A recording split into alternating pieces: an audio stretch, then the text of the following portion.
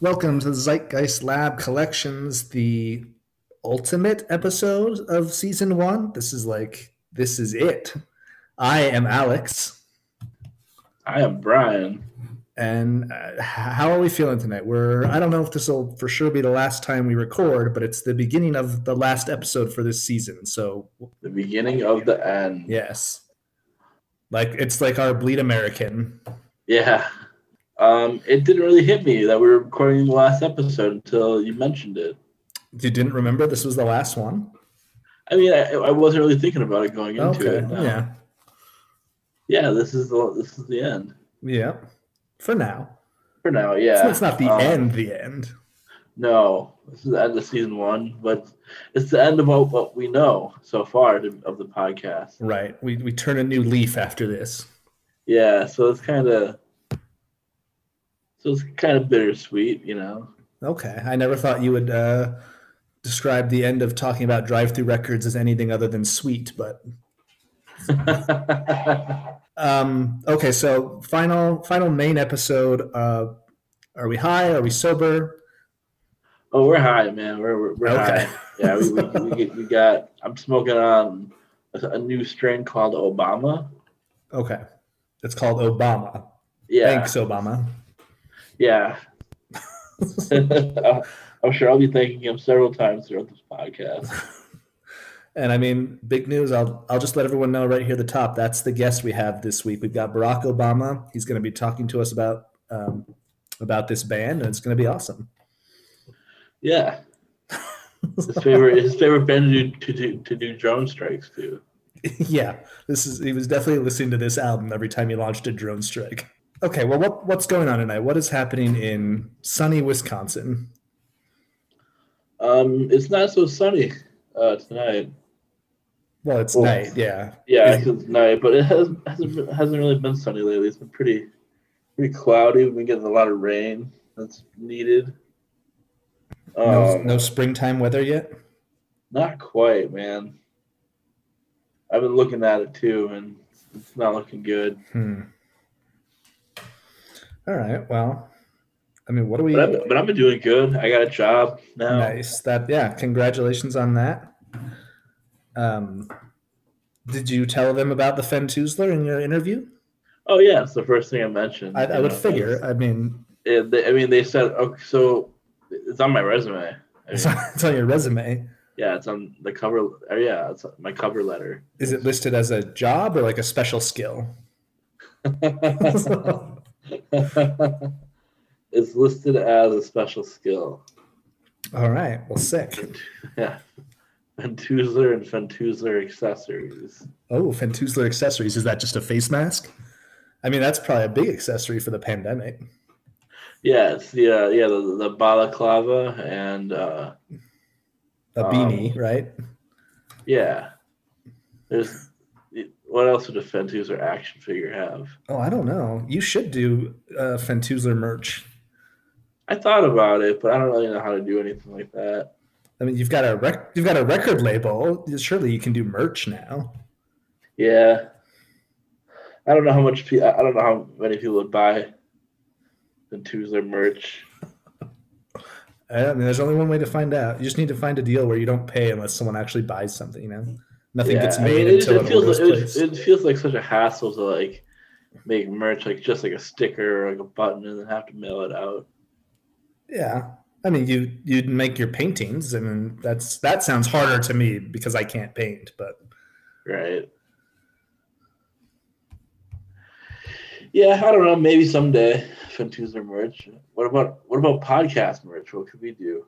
Podcast merch. I don't know. First, we could get people that are willing to pay us more than $3 a month, or any dollars a month. Might be a good start. That's true. Yeah. Except for Mark. Mark, if you're listening, tell us what merch you would buy from our pod, and we'll think about it.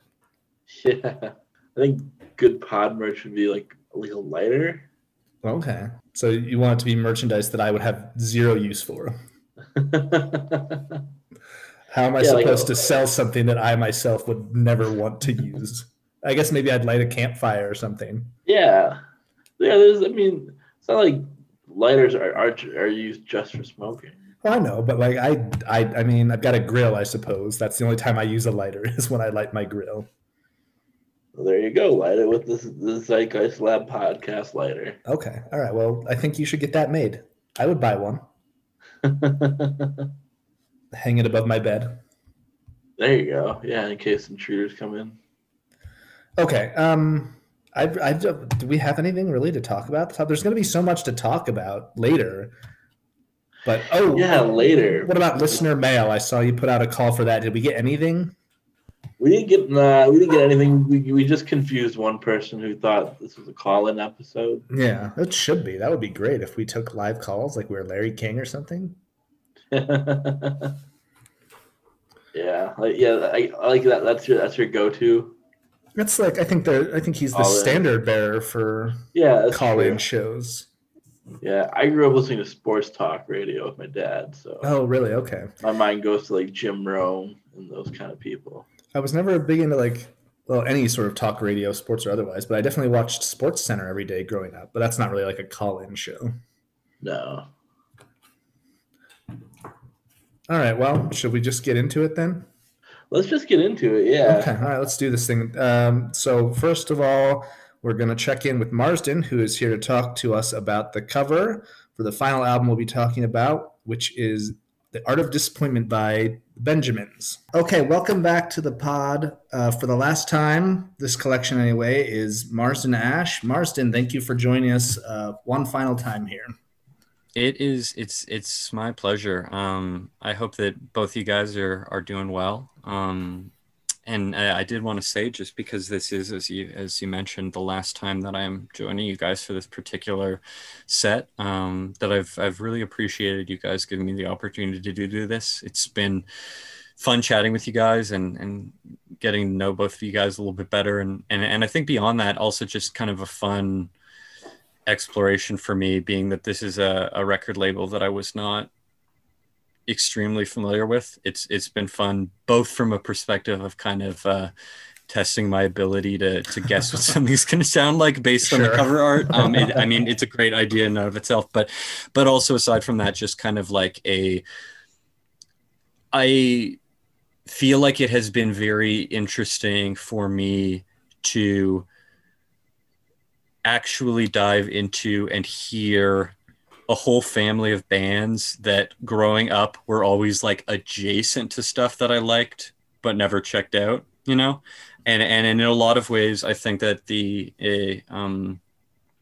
process of doing this has like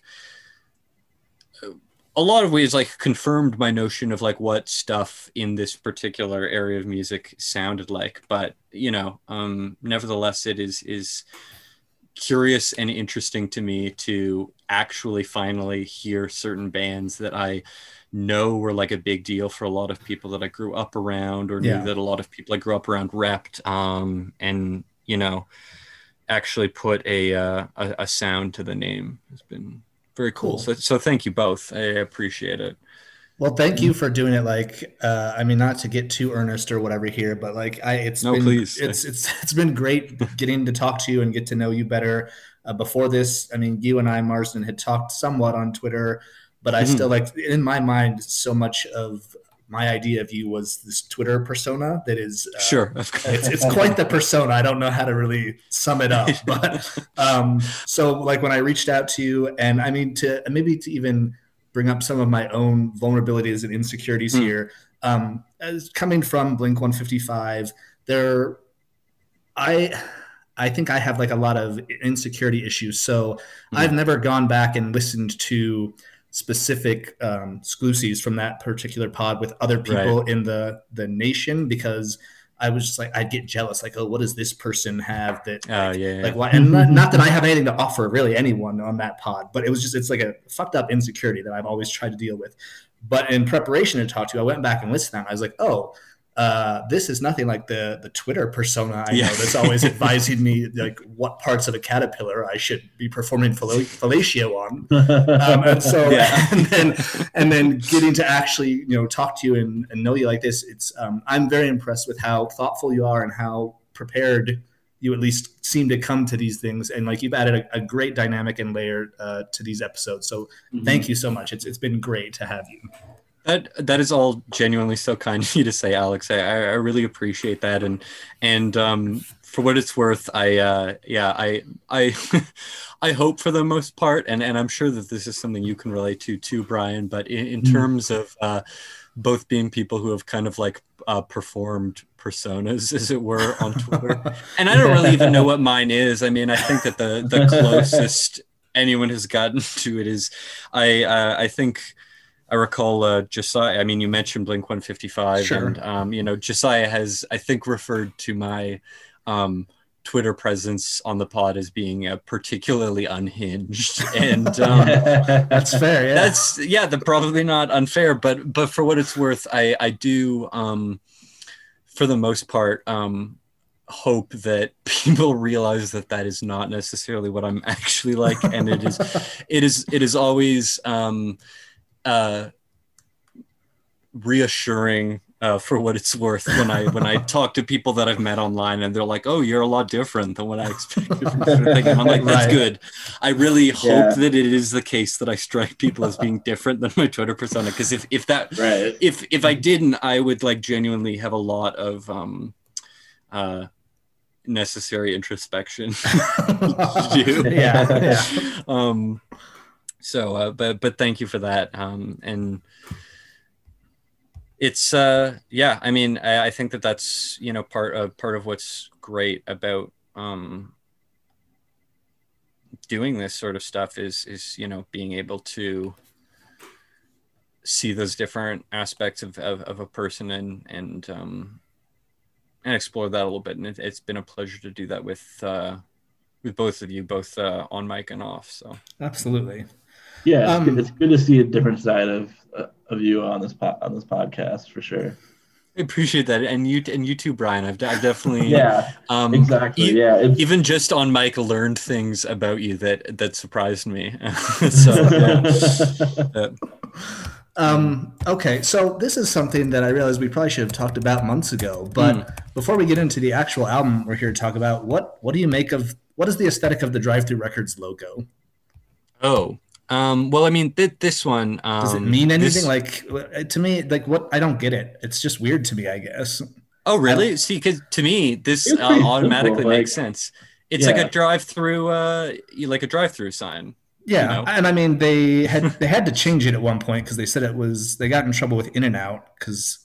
Yeah, that makes sense. Their original logo, but I mean, the In-N-Out logo. Yeah, but I just never like. Are they trying to? Do you think they're trying to say anything about the sound of their label, or is it just it's a drive-through?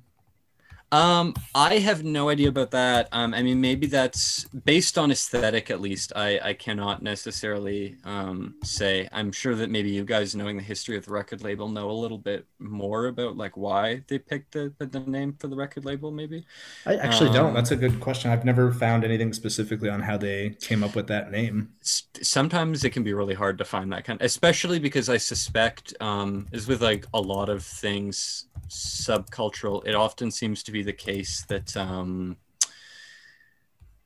the names of things sometimes originate in stupid jokes, and then they don't want to explain why the name was picked because later on people maybe like think it's cooler than it is. If you really, Yeah. Fair enough. But yeah, I mean, like it's a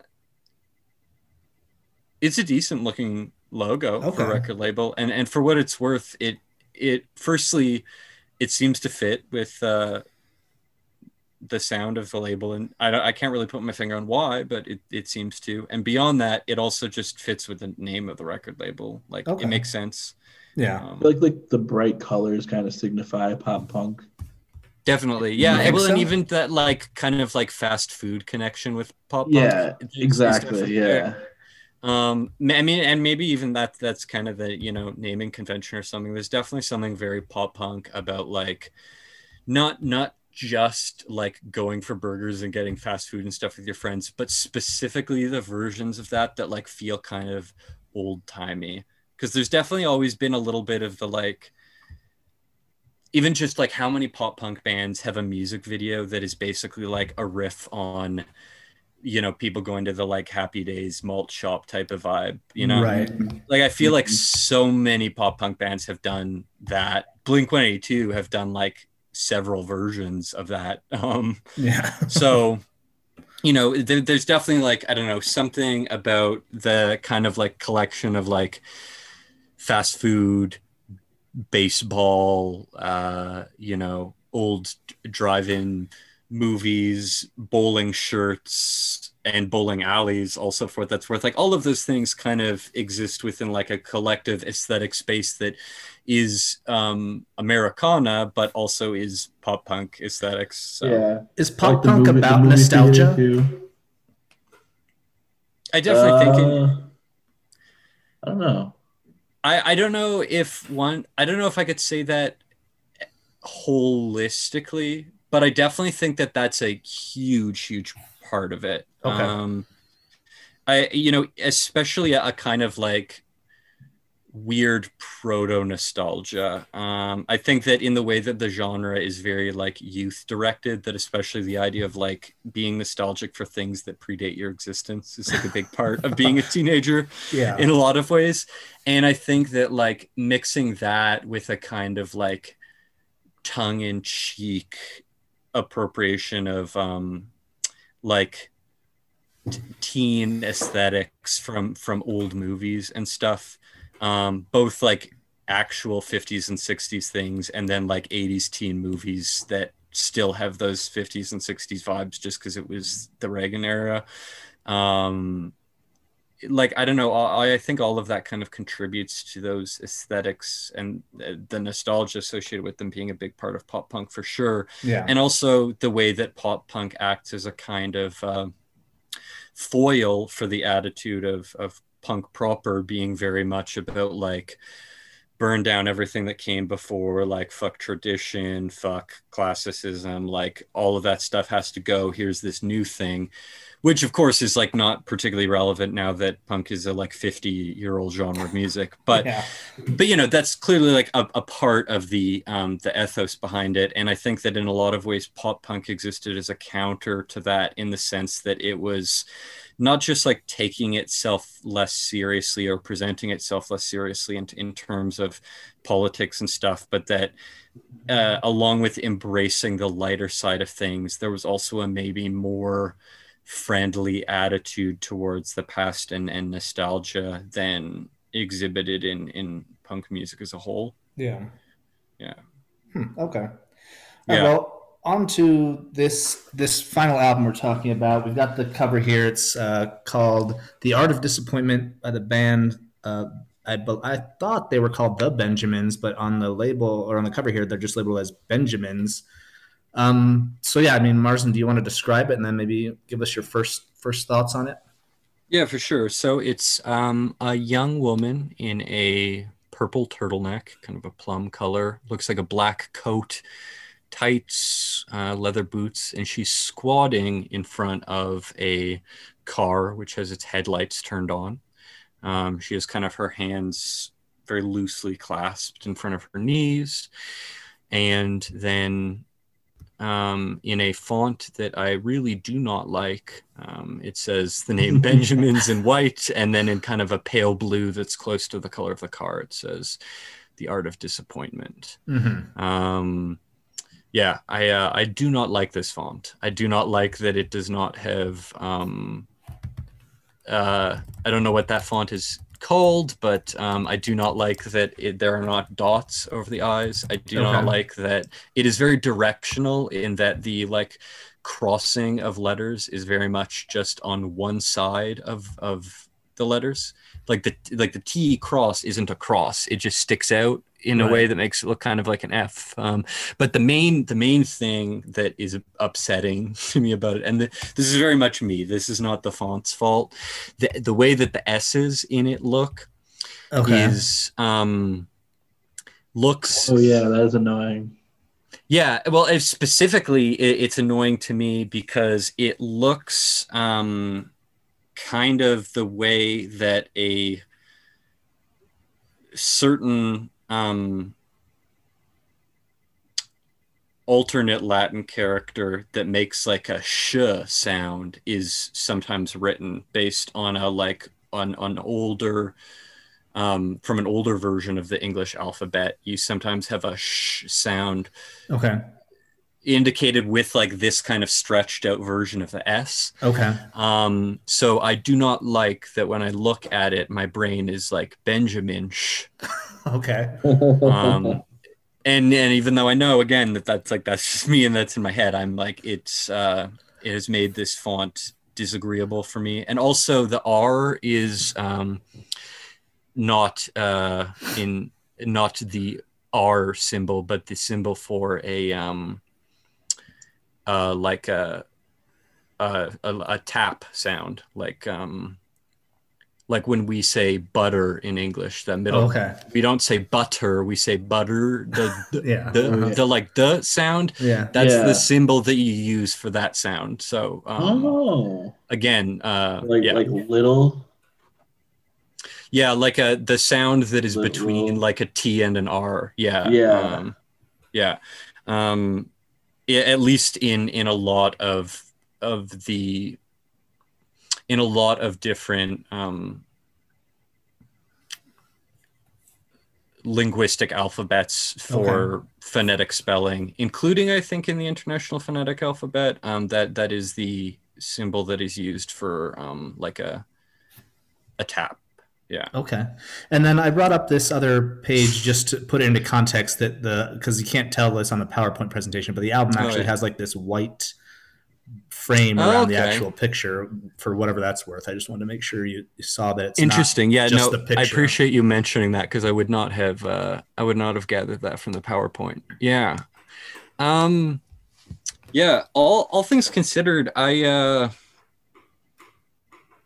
really don't know how I feel about this album cover. I think like if it were a photograph just on its own, I would like it, but as a whole, I don't think that I do. Even aside from my obvious distaste for the font, something about the framing of it really bothers me. Like I don't like that the top of her head is cut off. The hood of the car on either side touches the edges of the photograph. And I mean, maybe that is done deliberately to create a sense of like closeness or even a claustrophobic feel in the image cover. But if that was their intent, I think that rather than that coming across, it just looks like a kind of amateurishly taken photograph. Okay. Which like it's one thing to have some like cute amateur photos taken by the band and and their friends and crew and stuff in like the liner notes, but having it as the album cover, it just I don't know, to me it looks very like this is the cover of my like demo CD that I printed out on CDR and like I printed these out on my inkjet at home, kind of like I made this by myself and I don't have Photoshop, so I used the like free version that comes on Windows, kind of like it's like Microsoft. It's just Paint. like not, yeah. It's not good like design principles being exercised here. I don't think. Okay, so what do you make of the title, "The Art of Disappointment," and does this cover, like this photo, fit with the title? Well, yeah, they've certainly made an art out of disappointing me. Okay. I do not. But outside of that, I mean, I don't know. I don't know if this woman doesn't really look disappointed to me, and I'm not really sure what the context of her squatting in front of this car is. Right. Yeah, I mean, I'm disappointed with the aesthetics of it, but outside of that, I'm not sure what to make of it. I always thought it was an interesting title, like "The Art of Disappointment." Like, is it like I can make disappointing someone, I can turn that into an art, or the way that I get disappointed is an art? Like I always wondered like what perspective is the art like facing? I didn't really consider that in terms of the actual phrasing of it. That's a good point. Either way, it rings very like I don't know. Rings very like Bukowski-ish or something to me. There's something about that whole kind of like self-deprecating, like, I make an art out of being a sad sack piece of shit kind of vibe that I get from it. So I'm gonna have to play the ignorance card here. Did you say Bukowski? Who's that? Charles Bukowski. Bukowski, yeah, Charles Bukowski. For what it's worth, I feel like there's probably a lot of people who would give you a hard time for not being familiar with him. But I would say that it's probably a blessing that you're Okay. not. I think that while there is a lot, he definitely offers some like literary merit. He was talented, and I think that it would be unfair to say anything other than that he had like a profound influence on American modern and postmodern literature. But that all being said, I think that like most of the Beat generation of writers, it's hard from a modern lens to see much in his writing other than like him romanticizing the idea that he was just like an awful human who treated women really, really, really badly. It's very much kind of like, I don't know, that certain era of like pre-rock and roll, but same sort of problems of being like, I'm just such a like romantic piece of shit that uses women, and I'm such a drunk, and like I'm always stealing money from my friends and sleeping on their couches, and everybody hates me, but it's so romantic and cool. But you're reading it and you're kind of like, this isn't cool. Like you're just bad to the people around you and like ruining people, and you suck. And also like a lot of, I can't remember if he did, but I know that of course like Kerouac, who's of course like one of the other writers that's like very much in his circle, definitely like literally ended up like living on his mom's couch for like most of his adult life after writing his books and stuff. Like they all of those guys were in so many ways like living out and creating in some respects a like very embarrassing stereotype of like adult men who have mom issues, like and they ended up being celebrated primarily by adult men with mother issues. Oh, exactly. Yeah, that's well, and I mean that's kind of the irony of it, is that it's like not only are their works themselves problematic, but the fact that they are considered some of the like most important American writers probably can like tell us a lot in terms of like what kind of viewpoints are advantaged in the modern world. Sure. Because again, like I say, it's like I understand that if someone first read those books long before a lot of discourses that are going on nowadays were happening, that they might have received them very differently. But in terms of it being a blessing that you haven't encountered them, if you were to go like read some Bukowski right now, I feel like it would be, even if someone isn't like super into, like progressive or feminist rhetoric, it would be hard to read his stuff from a modern lens and not be like, this dude is a piece of shit. Like, what the fuck? Because it's like all of his writing is just like a catalog of him being bad to women, basically. So it's weird. You're not missing out on much. All right. No, you're good. But yeah, he's but yeah, all that being said, the phrase "the art of disappointment" feels very, very much to me at least to evoke that same sort of like classic American artistic practice of attempting to romanticize male mediocrity and to romanticize misogyny, like and just like general self-loathing. Exactly. Yeah. And specifically in a way that is like, because I definitely think that like, speaking as someone who, deals with a mental illness and who deals often with like insecurity and self-loathing, there's absolutely a place for like expressing those things in art. And I don't want to invalidate that, but there is also definitely a certain strain of art that has like so much made that their bread and butter Mhm. that it doesn't even feel like they're actually expressing an insecurity, but It it's stops feeling authentic. yeah, well, and they've bought into the idea of it being romantic and poetic in a way that like it's not self-loathing, it's actually kind of masturbatory because they're Right. like digging up this idea of like, oh, I'm so fucked up in this way that's like, doesn't it make you want to go home with me for the night? Like I'm Right, just such yeah. a bad dude, kind of, and it's like, okay, enough, you know? Right, yeah. Well, it's Um, almost like people like that. It's like and like you said, there can be places for expressing those sorts of things in art and mhm. even outside of art, if it can be therapeutic or if it opens a Yeah, discussion or a discourse. But I feel like a lot of people just put it out there to shine the spotlight back on them. Like pity me, take pity on me, exactly. please. And especially nowadays when, you know, and obviously this discussion actually is interesting in regards to pop punk as a whole in terms of the kind of like parallels that you can make between that and some of what's problematic about the Beat Generation. But, you know, I think that by the time that pop punk was a thing, it's certainly fair to say that a lot of these like tropes of the kind of like self-loathing deadbeat male being romanticized in some way, those tropes were already so firmly established that the thing is like you have men coming to this who don't even actually have to go through the process of like fucking up their life and then coming around to this weird sort of like mixed self-loathing and self-deification.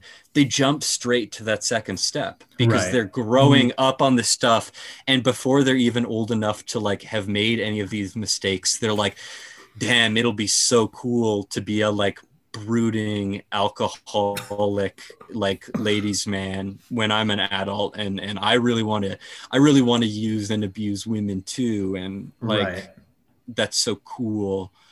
And I mean, certainly that is a problem that has plagued pop punk as a genre, Yeah. obviously. Yeah. For Yeah. sure. Like men who really build their entire identities around the idea of having difficult and problematic relationships with women and who identify with having, you know, like Yeah. is, yeah, presents problems. For sure. Okay, so given all of that, what do you think this band is going to sound like? Yeah, I mean, maybe I'm just tainted by having this whole conversation, but I now, now I'm, I don't know, I'm leaning towards thinking that there's going to be a, um, probably solely because I'm like reading and projecting misogyny onto this cover now that Okay. I'm imagining it's going to sound like Brand New, Okay.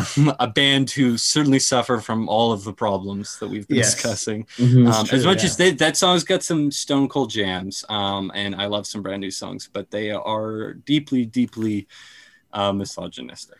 You know And what? I Some good think, albums, but yeah. What yeah, I think is really interesting. I'd have to go back and listen for sure, but I think without fail, every single guest who's appeared on this season has brought up Brand New at some point in the discussion. really, Apropos Yeah. of nothing, because I never really listened to them, but somehow they're always like, oh yeah, Brand New, and it's always that, yeah, great music, but like there's always the caveat, which is understandable. Uh-huh. But I think it's so interesting that a lot of the people who come on to talk about this label also have some sort of take on You Brand know, New. it's interesting. It's almost as if people who grew up being into punk and pop punk have some sort of internalized baggage and demons regarding misogyny that they need to try to exercise Interesting. by presenting uh, critical viewpoints in a public forum. I mean, I don't know if that's what's happening, but Right. It's just a theory. it could. Yeah, who It's knows? possible that there are a lot of men who like this kind of music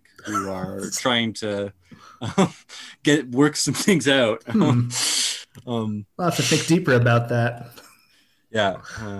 Okay. All right. Well, so you think it's going to sound like Me. Brand New. This is the song Sophia on the Stereo by the Benjamins from The Art of Disappointment. Hit it.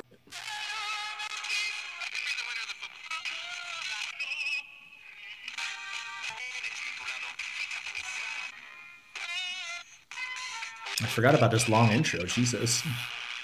I was just about to make a joke that I'd be very shocked if the whole song sounded like that. To the stereo, playing a song I know we both like. It sounds like lazy summer Sundays. It sounds like something that we both like.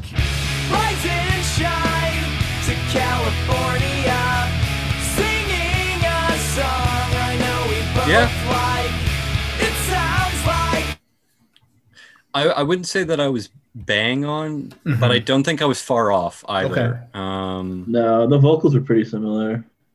Yeah, and Unlike well, and the early something about stuff. the way that the guitar has a kind of groove is the wrong word, but a sort of like lurching or looping aspect to it that like makes me think very much of like Brand New and Taking Back Sunday type of guitar riffs. Okay. That to me have that same kind of sonic quality.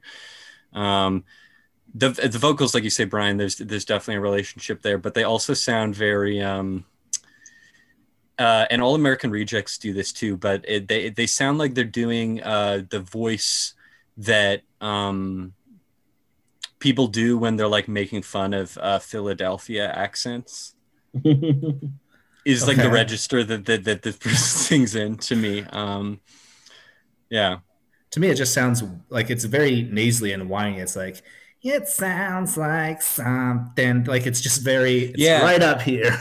Well, and I think that that's the thing. Like, certainly it feels like they're trying to ape that kind of like, you know, nardcore descended, hyper nasal California pop punk vocal register. But I think where it gets kind of Philadelphia-y for me is that in that nasalization, the way that they pronounce certain vowels feels kind of like I don't know if either of you guys have ever listened to Tom Sharpling's The Best Show that he does with John Worster, but John Worster does this character called Philly Boy Roy, who's just like a caricature of Philadelphia folks, and that's what I hear in this voice. It's very much like, you know, I'm on the phone, you know, I'm drinking some water, kind of Water sound to water. Yeah. Yeah. All right. Okay. Well, I mean, I think that does it for this week, and thus, you know, our first collection. Again, Marston, thank you so much for joining us this week and nearly every week. Seriously, we really appreciate it. It's absolutely been a pleasure. You know, it's always nice chatting with you guys, and I think as much as yeah, me too. Well, yeah. I mean, still chat to me anyways. It'll be nice to talk to you guys for sure. For sure.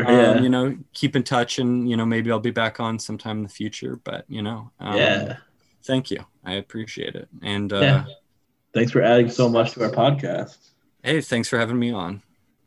All right, Brian. There's a number of reasons that I selected this record to talk about at the end, but I am at this juncture going to pretend that I picked this album because this is a Wisconsin band. They hail from your home state.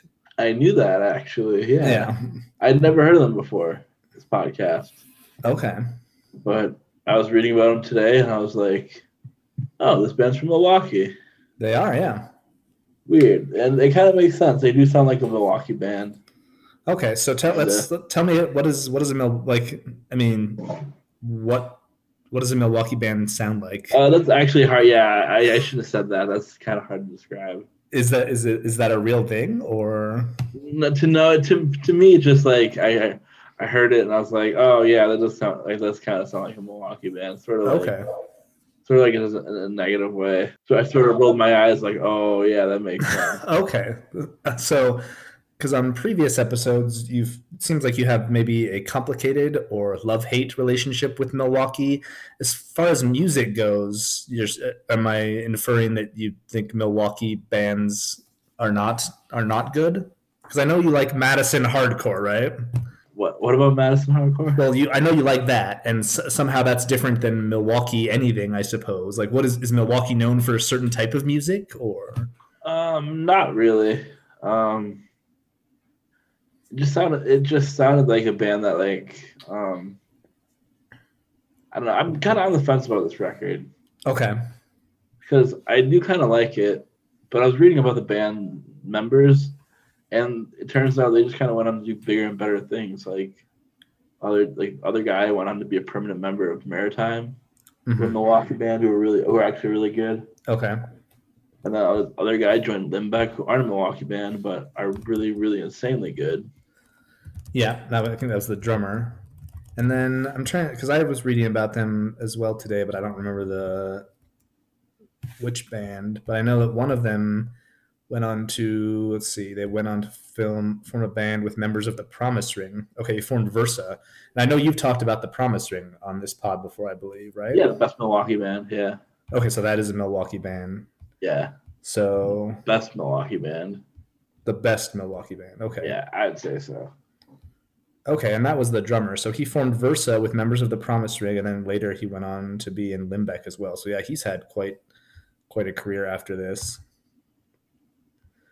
So okay, so you're saying, yeah, this album kind of felt like a logical stepping stone to those other bands. Okay, I guess, even though the members might not have any influence on what their other bands sounded like,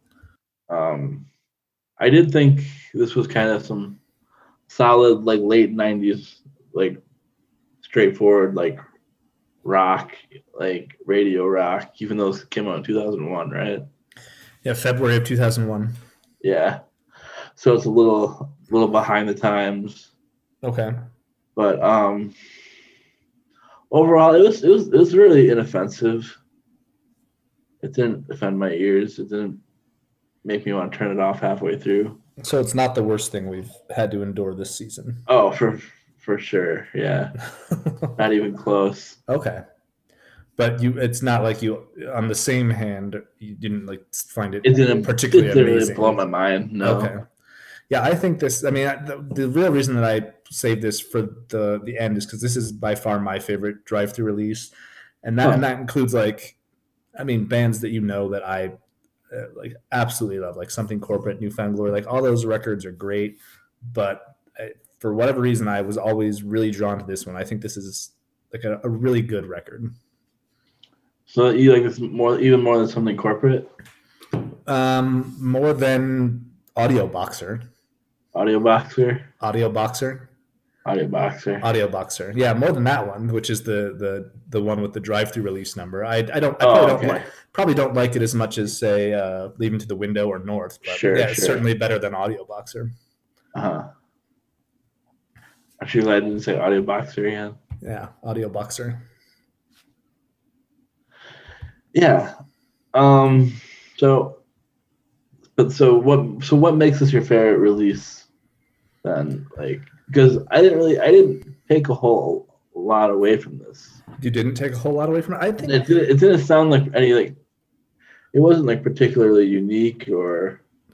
Well, see, and maybe I just hadn't explored enough other things, but I think that his vocal delivery is really, I think it's unique, but it seems like in the opening, Marsden had predicted it would sound like Brand New, and then he said he felt like he was right. And I never got into Brand New enough to say that I agree or disagree.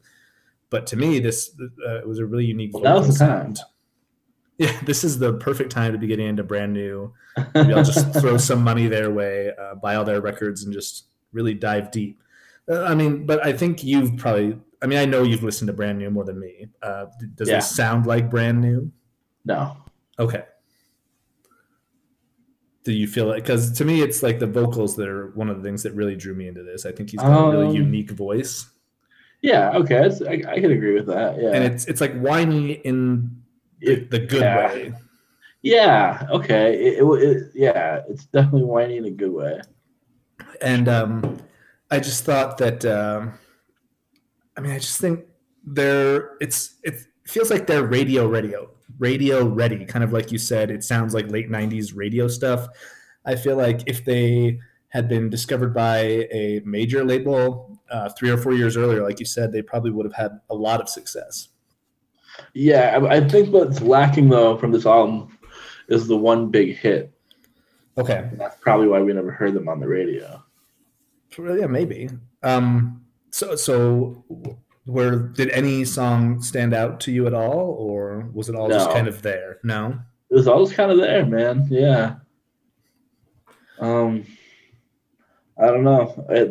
I kept waiting for one to come up, and nothing's really stuck with me. Well, now I also had said, because they only have one other release, or not even a release, they have one other song on Drive Through, which is on the Welcome to the Family compilation, which I thought was one of the better. Sorry to interrupt. I thought that's one of their better songs. Yeah, I think that's probably my favorite song of theirs. I thought that was a really good song. Yeah, same. And I mean, we had our moment with Constantine, but aside from like a song like that, I'm not a fan of like super long songs. And the 3,720 to 1, the song from the comp, is like 6 minutes long, but it doesn't feel like 6 minutes. Right. And that's the mark of a good song, right? If it's really long, it doesn't feel like it. Yeah, no, I think so. So I don't know why I never did this before, and I wish I had pulled this up before we got on, but I actually went back. Have you ever used the Wayback Machine? Yeah. And I found their website from 2001, which I thought was kind of funny, just because this is like, it's a band that has almost zero history, and that's because they broke up like the same year this record came out. Oh, okay. Yeah, so the record came out February of 2001, and then they broke up November of that same year. Mm-hmm. And so I was looking at their old site here, and of course none of the pictures were cached, but I just thought it was kind of interesting looking at, one thing I thought was interesting was the tour. So they played the Warped Tour that year, and they came through Salt Lake City. But there was another one, I'm not sure, it might have been, there was another website I was looking at that had a tour from this year.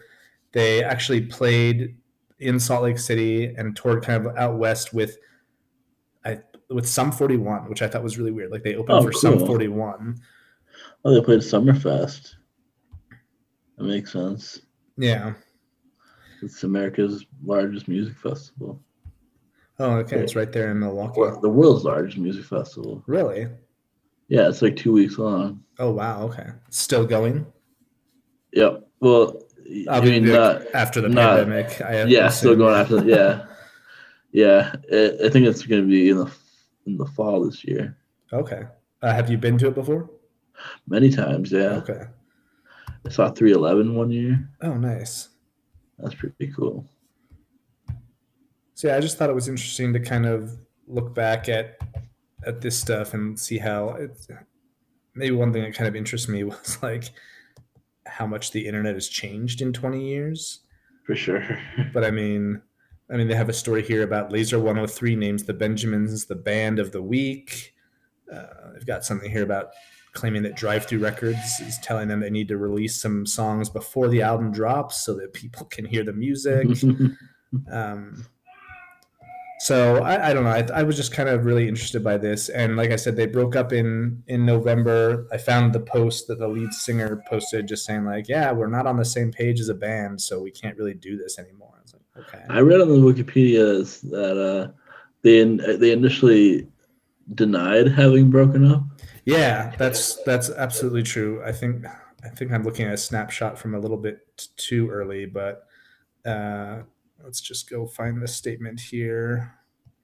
This is from November 27th, 2001. Hey kids, I was hoping I never have to write this note to you, but shit happens. There were rumors going around that our band broke up recently and we denied them. They weren't true.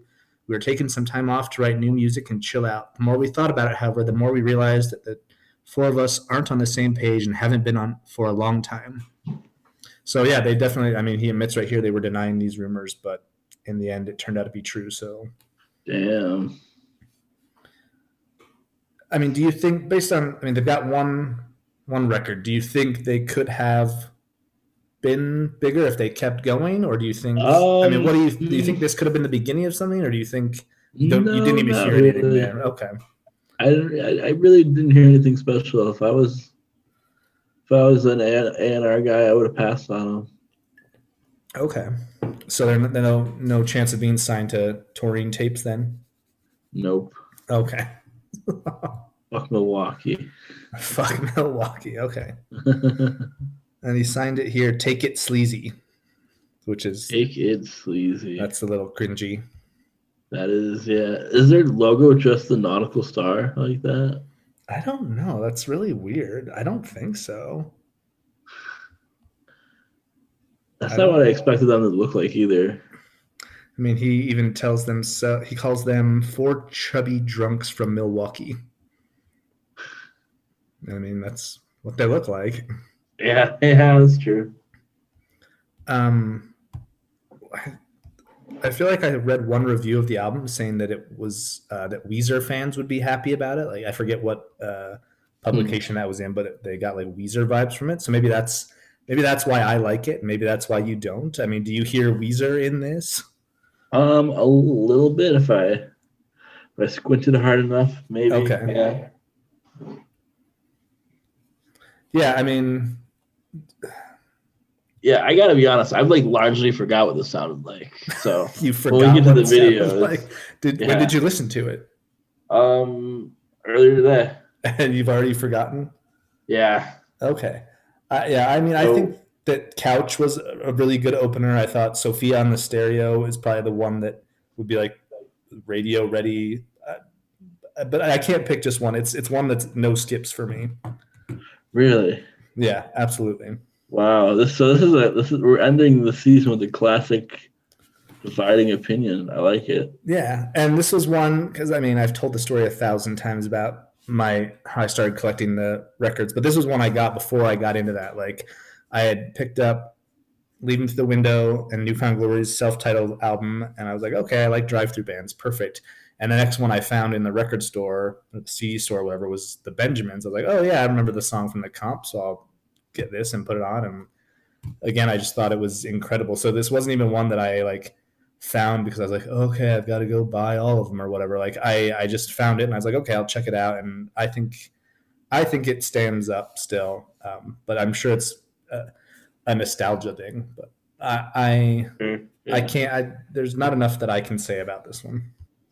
I like how we both have our own like origin story that we keep going back to with drive-through records. Yeah. And it sounds like they both kind of involve a record store. Like, I can still picture the record store. It's not there anymore because, streaming, but like I can still picture it. I remember standing in it. Like, it's a very visceral memory for me. All right. Well, shall we get into the videos then? Yeah. Okay. So there's like, because they put out one record before the internet was really big, there's pretty much no videos of them. It's not a super popular band. There's not a lot of covers. They did get back together a few times over the years, mainly for one-off shows. So I've got a few live videos from that. So here they are playing Couch at Turner Hall in Milwaukee in January of 2014. I saw the Promise Ring there. Okay. Ladies and gentlemen, I'd like to introduce to you to the softest band in rock and roll, the Benjamins.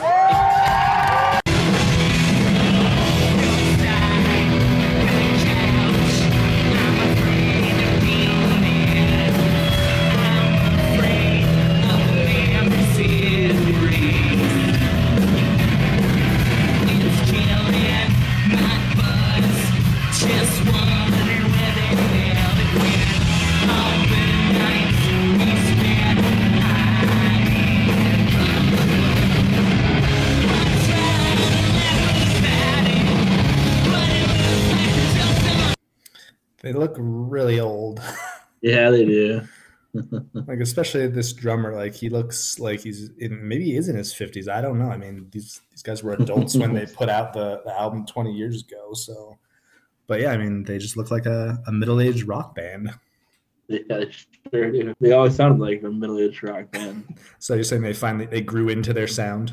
Yeah, they finally. Yeah, I see. Earlier, I thought it was they were behind the times, but no, it's just one of those things that they grow into.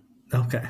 All right. So again, pretty much all the live videos are from this show. Here they are playing 3,720 to 1. Thank you for coming.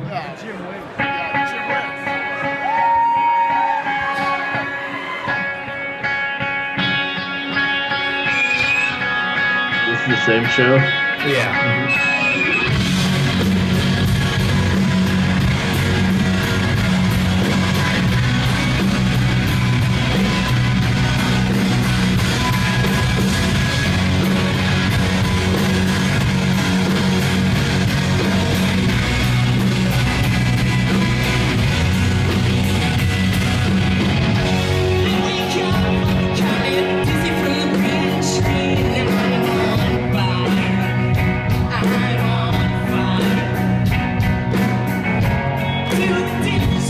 You know what not really musically, but like lyrically, it kind of reminds me of Motion City Soundtrack, just like singing about these mundane things, like do the dishes, make the bed, count the numbers in my head. That sounds like very much like a Motion City Soundtrack lyric. Okay, yeah, I can see that. Because Justin so often sings he just like lists things. Like I think of like Everything Is All Right, where he's like just listing things he's afraid of or things that make him nervous or whatever. Yeah. They sound like an opening band. Well, I'm sure they always were. Yeah. See, they're like this is like the ultimate opening band. The ultimate opening band. Yeah. Okay, this is the same show from a different angle. This is them playing Wonderful, Turner Hall, Milwaukee, Wisconsin, January 2014.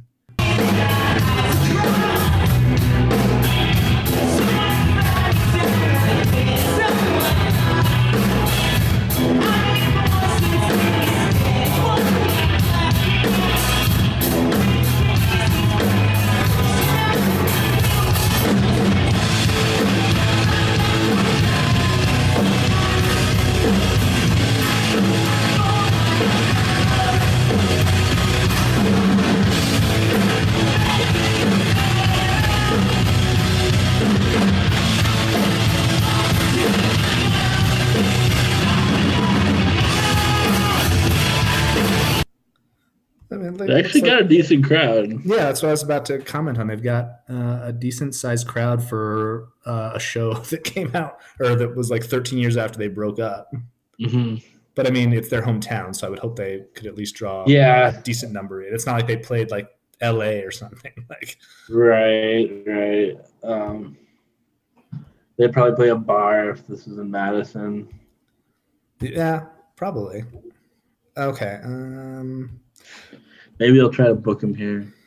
Yeah, that would be great. So this isn't really a video that I wanted to go on. I just had this video bookmarked because I thought it was a humorous title.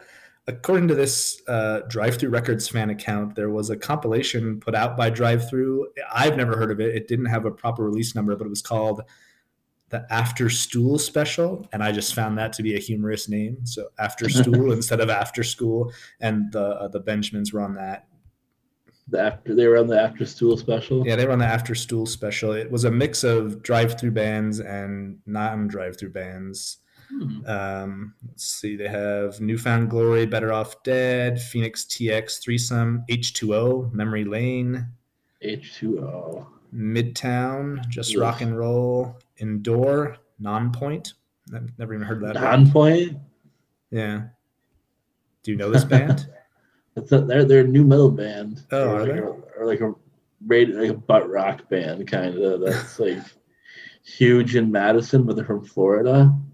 And they're called Endure? No, they're called Nonpoint. No, Nonpoint's the name of the song. This band is called Endure.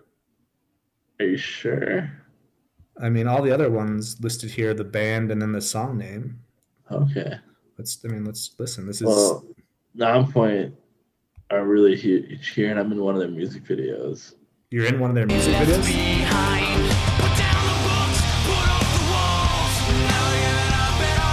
Yeah, dude, this is Nonpoint. This is Nonpoint?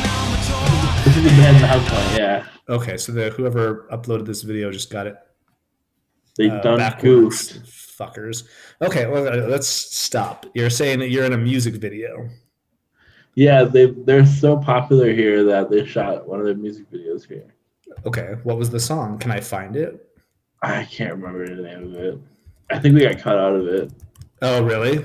Yeah. Were you just like in the background, or did you have like we thought we were gonna be in the background, and then like the final shot is everyone turns around, so people in the back are now in the front. Oh, okay. And me and my friend were not non-point fans at all. We thought we just we went as a joke. Okay. So this was not a band that you liked then? No. Okay, but they're popular in Madison. We waited in line to be in one of the music videos because they're shooting in the video down the street from where we live. All right. Did you get paid? No. All right. I'm pretty sure we got cut out of it. Okay, let's get into covers. We are going to start with our final Nightcore from Make Believe. As always, follow him on Twitter at Make Believe Music. And he has done Sophia. Follow us on Twitter too. We don't really say that. I know. I was actually thinking that today. Follow us on Twitter. It's always in the description, but I'm sure no one reads the description. We're on Twitter at ZG Lab Pod. We're also on Patreon, patreon.com/ZG Lab Pod. I think our episode about the royal family is probably the best thing we've ever recorded. So, if for nothing else, put down your money for that one. Yeah, you just got presumably, depending on where you live, you got your Biden bucks. Yeah, and it's just $3 a month, for God's sake. Okay, so Skylar has done Sophia on the stereo for us, and this is a Nightcore version. All right.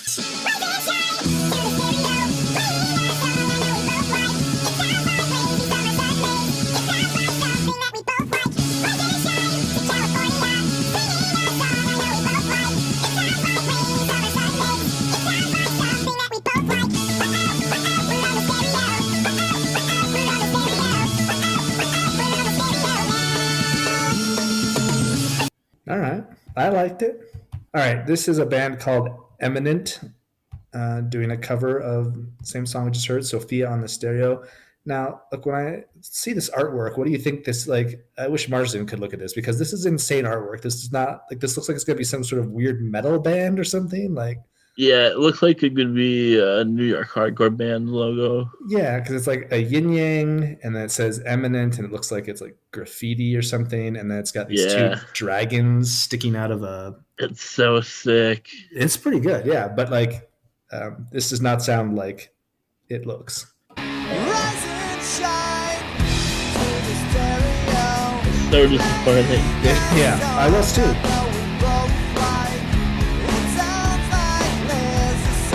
Maybe it gets harder towards the middle. Let's see here.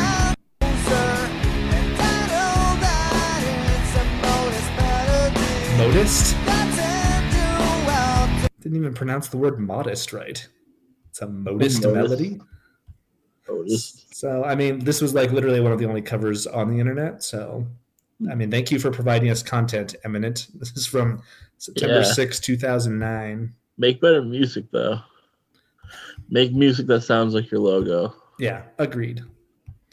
Okay, here is someone doing an acoustic cover of 3,720 to 1, which was, of course, the one from the comp. That's why I told you to listen to it, since like half of the content I found was this song.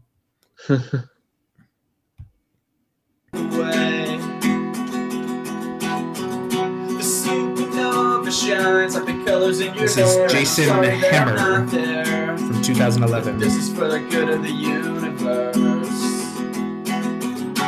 I can't believe he's got an Alkaline Trio sticker on his guitar. A lot of stickers on his guitar.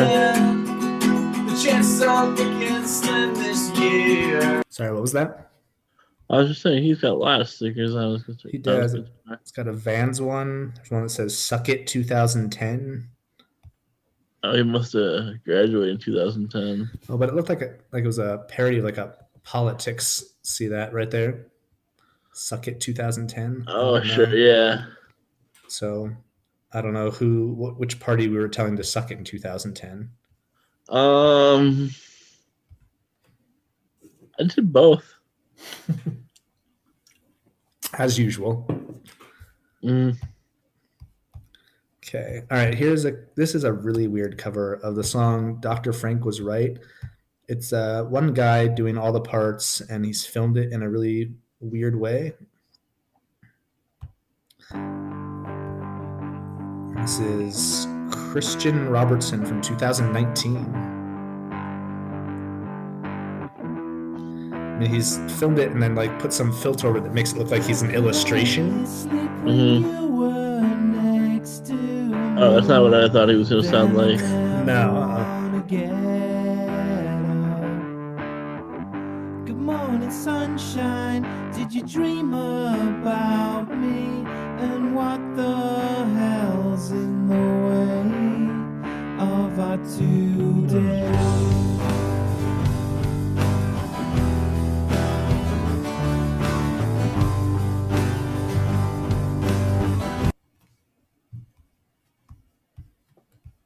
So that was that. Mm-hmm. Yeah, I did not expect that voice coming out of that guy. Yeah. Okay. Yeah. So that's like the end of the actual section that has anything to do with the Benjamins. I did find some other interesting things when I searched Art of Disappointment cover. The first one is this fourth grade little girl singing a song called "There's No Disappointment in Jesus."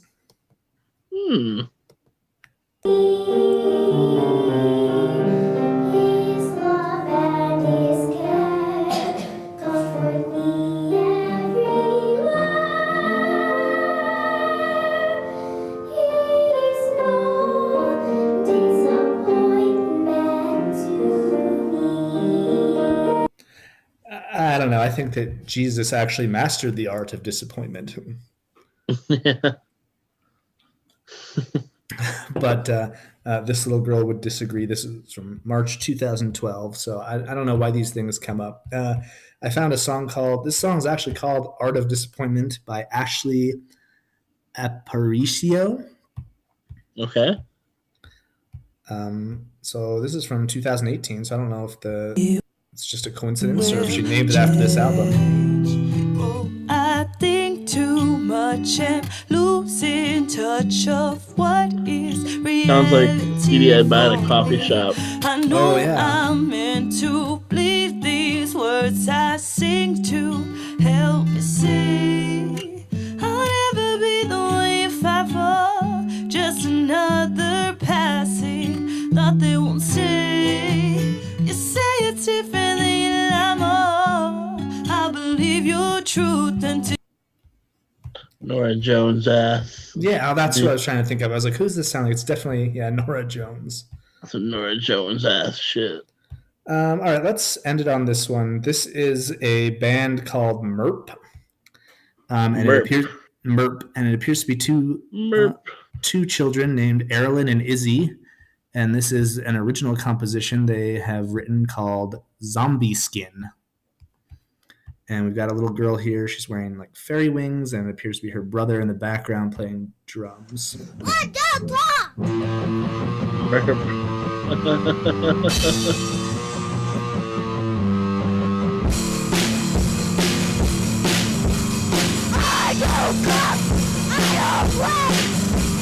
Damn, this is hardcore. Right?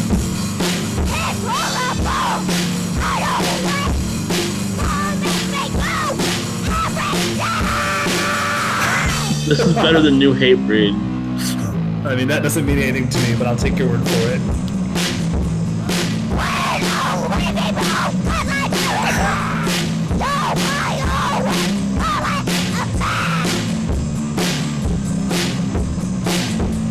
So that's Merp. Merp. I think that was badass. One of the best things we watched on this podcast. I agree. I think that's a good cover to kind of wrap up this album with. Yeah, I mean, final thoughts on this album, The Art of Disappointment by the Benjamins. I think having gone through this journey and with this album, I've grown to appreciate it. Knowing more about it and having watched videos like Merp which has nothing to do with the Benjamins. No, but I think going on this journey together made me appreciate the album a little bit more. Okay. Yeah, I mean, I still fucking think this is sick. It's, I think, the best album that Drive Thru put out. I mean, I don't know what else to say. Okay, so now that we've gotten through our talk about The Art of Disappointment by the Benjamins, I guess that brings us to maybe the last reason that we chose this as the last episode. We had gone back and forth for a little while, Brian, about whether this should be the last one and what we wanted to include in this one. And then you kind of had this, I guess, aha moment maybe that I think it would be fitting that the last episode be called The Art of Disappointment for a specific reason. So we're going to drop in a guest spot here. And normally we don't give any sort of introduction, I guess, to our guest spots.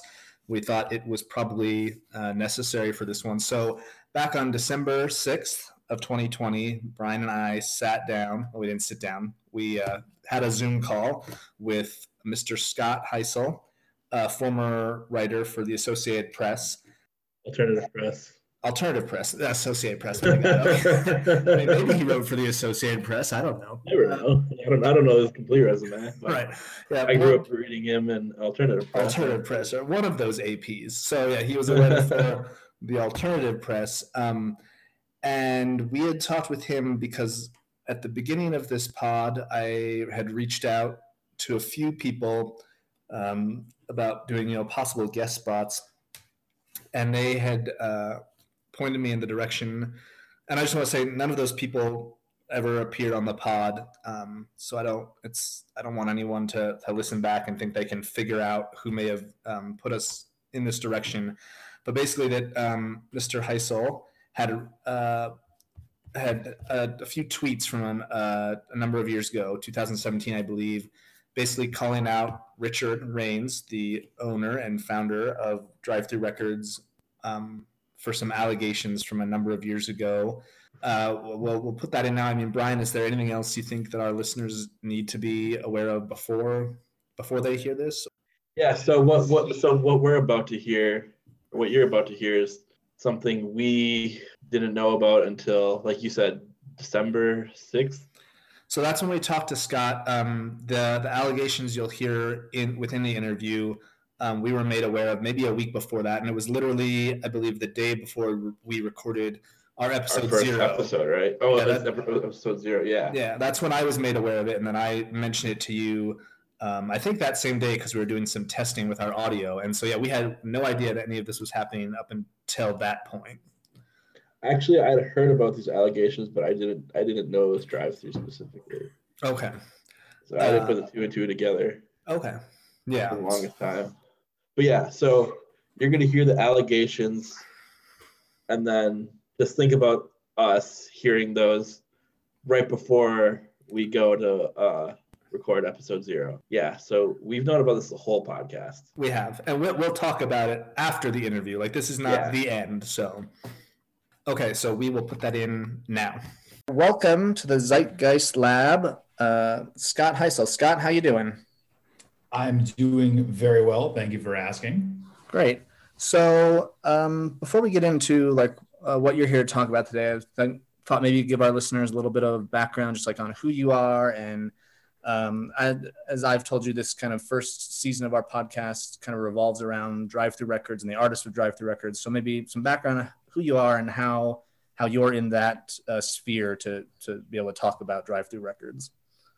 Sure. So I've been writing in a professional capacity for 22 years, which is a long time considering I'm not even 40 yet.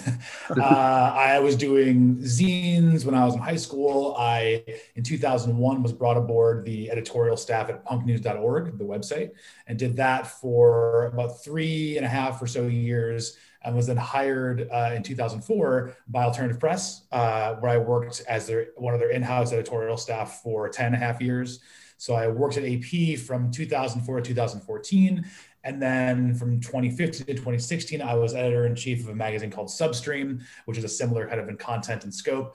And then since then, I've been teaching music at School of Rock in Cleveland. It's where I live in Cleveland, Ohio. So I teach voice and I teach all sorts of different music there. So I've been kind of entrenched. And then along the way, I've been in bands and booked shows and all, did radio and all kind of stuff. So this has kind of been the scene has kind of been my life as long as I've known what my life was, I guess. So okay, cool. So what is your relationship with Drive-Thru Records? And I guess to start off with, I mean, like, what's your history with the knowing about them or their artists? Like, is it a label that you followed a lot? Did you write about them a lot? Sure, yeah. So I definitely was aware of Drive-Thru pretty early on. I remember I saw River Phoenix. Gosh, they were my first show at the Metro in Chicago. I grew up in Illinois.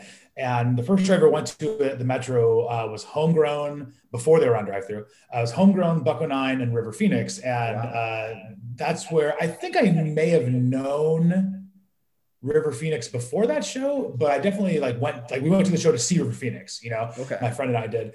And so that was, so I knew about what Drive-Thru was doing. Later that summer, I was booking shows and I booked a couple bands off of the early Drive-Thru days. I booked a band called Last Summer and I booked a band called Caught Inside, who were two, and I also booked Alistair too. So those are like some of the early Drive-Thru bands. I kind of knew about what was happening back then. I had the original RX Bandits when they were the Pharmaceutical Bandits. I had like that CD, that kind of stuff. So, so I was there pretty much from the beginning, I think, in terms of what they were doing. Okay. I never got the Duran Duran compilation. I always wanted to buy them, but I never got that. But yeah, so I've been following them kind of ever since, and covered them pretty extensively during kind of their boom period in the early 2000s. Was threatened with a lawsuit by Richard and Stephanie, so that was fun. So yeah, we've had our history. So when did you first come to meet Richard or Stephanie? If you didn't meet them at the same time, or have you met them? I've never met either one of them personally. I've never even I maybe exchanged emails with one of them like literally 20 years ago. Okay. But I've never spoken to either one of them ever. I know what they look like, but I couldn't even, I've never even stood in the same crowd as far as I know. Okay. They've never come up to me and introduced themselves to me. So that happened a lot back then because everything was happening on computers. And so, if I'm in Illinois and they're in California, the odds of us being in the same place at the same time are pretty nil. I was just a 19-year-old kid. Okay. But yeah, so I've never, to my knowledge, ever spoken to either one of them. Okay. All right. Fair enough. Yeah. So the main reason I was interested in talking to you is as we kind of started getting ready to plan what we wanted to talk about for this podcast, I had reached out to some people in the industry to see if they would be interested in talking about Drive-Thru Records. And these are artists who want to go unnamed, which is fine. And one of them specifically had kind of said that, while the Drive-Thru Records and a lot of the music they put out was great, and obviously a lot of the bands you just mentioned are touchstones of what maybe the record label contributed to the pop culture at large. They said there may be some weird things going on at Drive-Thru and maybe not the best practices in terms of, I guess, how to run a business or maybe even people, you could even argue. And they pointed me towards a Twitter post that you had made, I believe in about November 2017.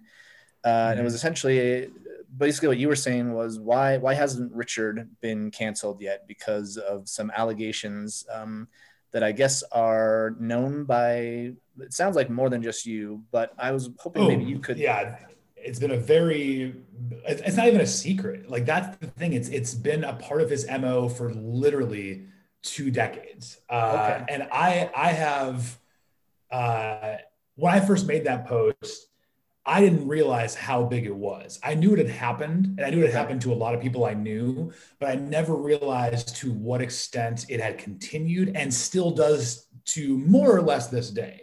I still, every week or two, get new people DMing me saying this happened to me, this happened to me. It's the exact same story every time. So I first started hearing, so just to kind of talk about what that is, the story as that made the rounds back in the early 2000s. And there were a bunch of rumors about Richard and Stephanie. which were always there were always kind of weird rumors that people just spread, right? And that's what the scene did. It was a very gossipy scene. They were very good at being petty too, which I think kind of helped the rumor mill, because like they would be really petty and shitty toward people who crossed them. So they were always kind of at the front of this drama, you know, whether it was them with another band or them with another record label or whatever it was. There was always drama surrounding Drive-Thru.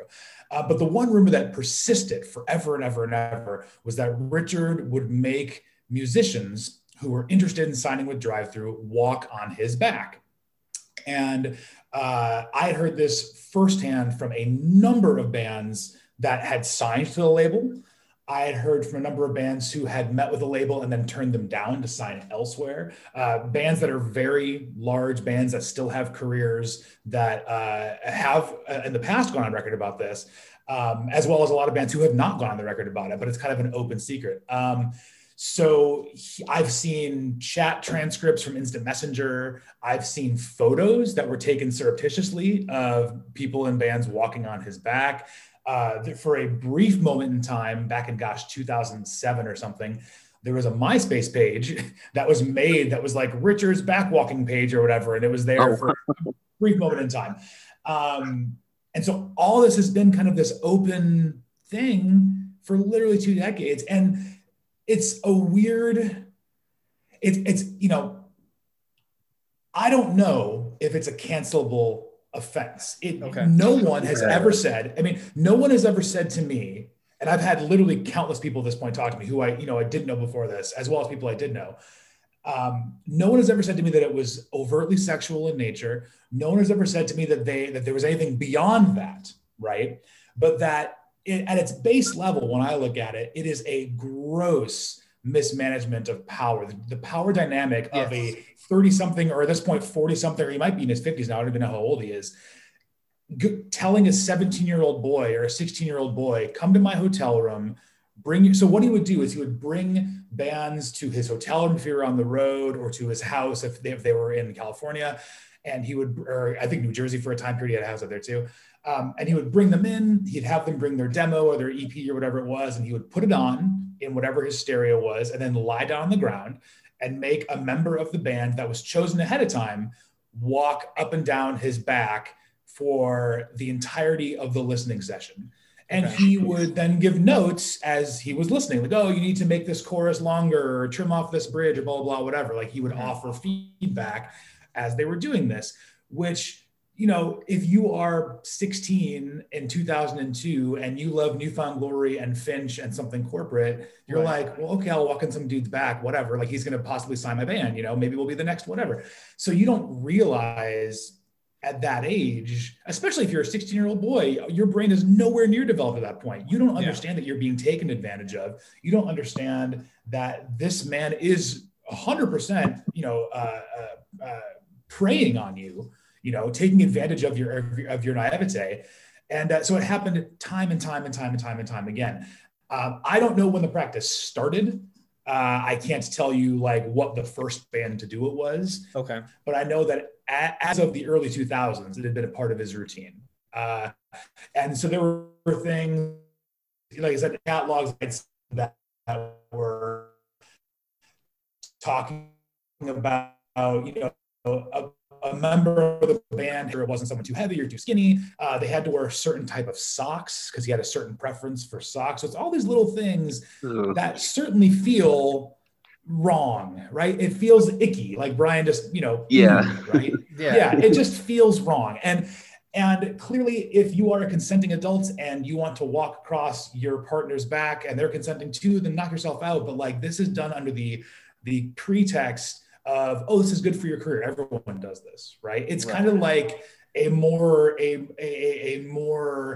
safe for work version of the casting couch mentality in Hollywood, where you know, like, oh, hey, everybody does this, right? But again, I've never had someone, just to reiterate, because in case Richard or his lawyers listening, I've never had someone say to me that it proceeded beyond that there was never any sexual impropriety. It just always has sounded and felt uncomfortable to me, and you know, taking advantage of impressionable people.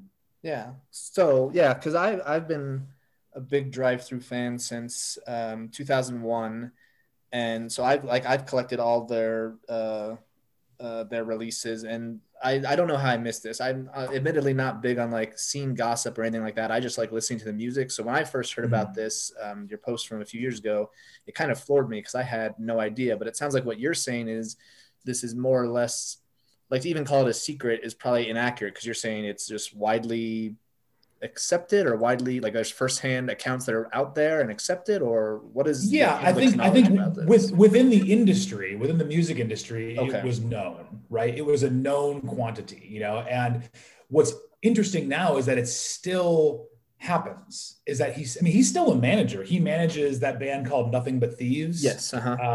Who I know they had their own like weird Me Too thing the other year. I think that's what actually led me to posting about Richard the first time, was that I think someone in that band was accused of something. Okay. If I remember correctly. And so he still maintained some semblance or level of power. It's again, a much smaller version of like the Harvey Weinstein thing, where like everyone knows he's shitty. Everyone knows he takes advantage of people, but because he is a power player, people kind of like look past it. Right. You know, so any band that has ever worked with Drive-Thru knows about this, you know, or managers or booking agents. I mean, it's very common knowledge in terms of that corner of the scene. You know, whether the average 15-year-old who went to the Drive-Thru Invasion tour knew, I doubt it, but everyone backstage probably knew. Okay, so you had mentioned both here at the top and in some of our communication over the last week or so that Richard and Stephanie had tried to file a lawsuit against you. Is that correct? Is that in regards to these allegations, or is this? Not at all. It is the most benign thing in the world. So if I can take you back to, I want to say it was 2002, whenever Midtown's Living Well is the Best Revenge was coming out, which I think was 2002, right? So, maybe, somewhere around there. Yeah, I want to say it was April 2002. Okay. So leading up to that, Midtown, a few months prior to that, had done an interview with a website called absolutepunk.net, which isn't around anymore. And they were kind of like the Pepsi to punk news is Coke. We were kind of like the same thing at the same time, right? Kind of like, you know, the blue and the red, the two sides of the same coin. And so both these sites were very, very heavily involved in covering all this stuff. And so somebody from Absolute Punk had done an interview with Midtown. I think it was Jason Tate who did the interview. And Gabe, and I want to say it was Tyler, just talked incredible amounts of shit on Drive-Thru because they were officially now on MCA. That was a big deal. For a while, Midtown and Richard specifically seemed to have an axe to grind with each other over the whole Drive-Thru for MCA thing.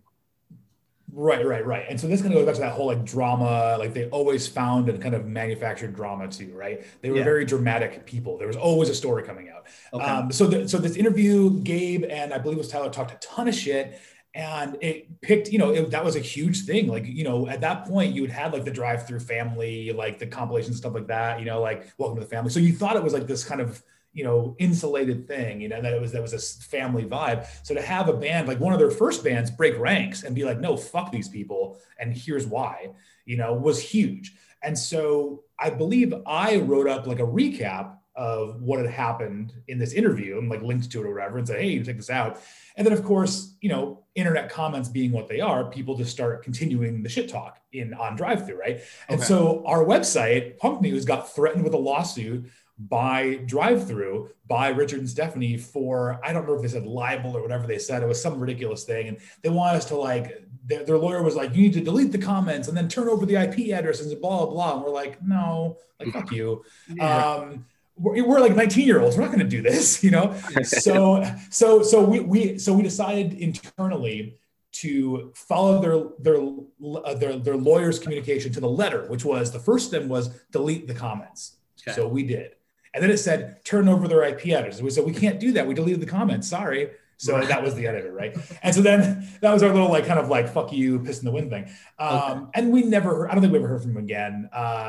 We made the editorial decision at that point to no longer actively cover the label. So we like deleted their like news icon, like, because every label had like their little icon and stuff, whatever. We wouldn't punish the bands. If there was a band on the drive-thru we wanted to write about, fine, go ahead. But we wouldn't seek out drive-thru information or whatever, so whatever. It's your kind of moral stand when you're 19 years old, and that's what you're going to do. So yeah, it was just hilarious that like we got threatened with a lawsuit because we posted about somebody else interviewing one of their bands, and then people talk. It was classic early internet fuckery, where like no one knows what you can do. It's like the next level of saying my dad's a lawyer and he'll sue you. It's like that kind of thing, you know what I mean? Okay. Yeah. So but again, but never had communication. They never I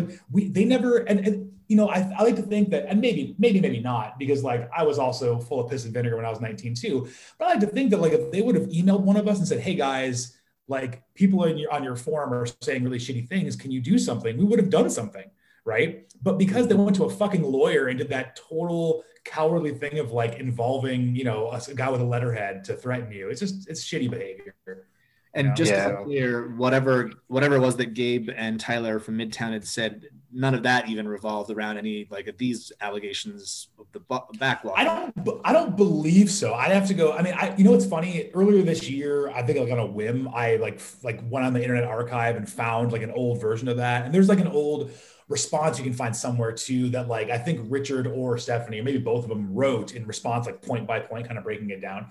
But I don't believe any of it was regarding like the weird rumor. When I messaged you last week, I asked, like, is there anywhere I can read any of your writing about this to kind of try to familiarize myself with that? And you said that to date, no one has given you the opportunity to write about that. Do you have a theory as to why that is? Is it just because drive-thru is so passé at this point, or are they worried about legal action, or?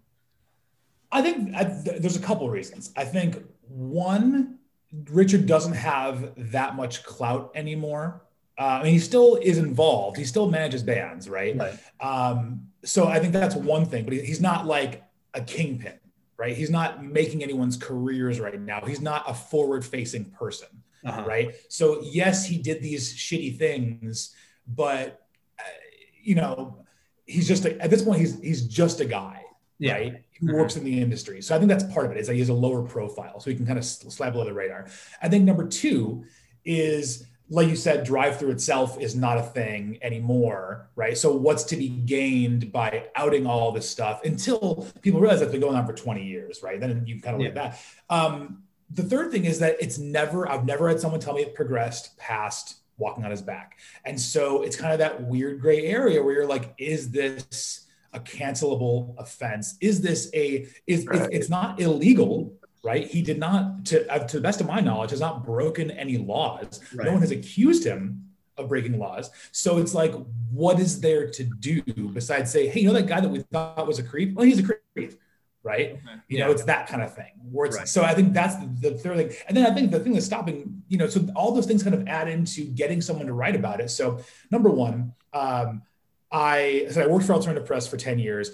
This is a story we never would have touched, right? AP recently got into hot water, I think it was last year, because they had interviewed a bunch of alleged victims of a singer of a band who had allegedly raped them, right? And, I don't want to get into too detailed, I don't know the whole story, right? Right. Yeah. But there was there's a very popular singer of a very popular band who had allegedly sexually assaulted and or raped a number of women. And AP investigated the story, took all these women's statements, and then killed the story.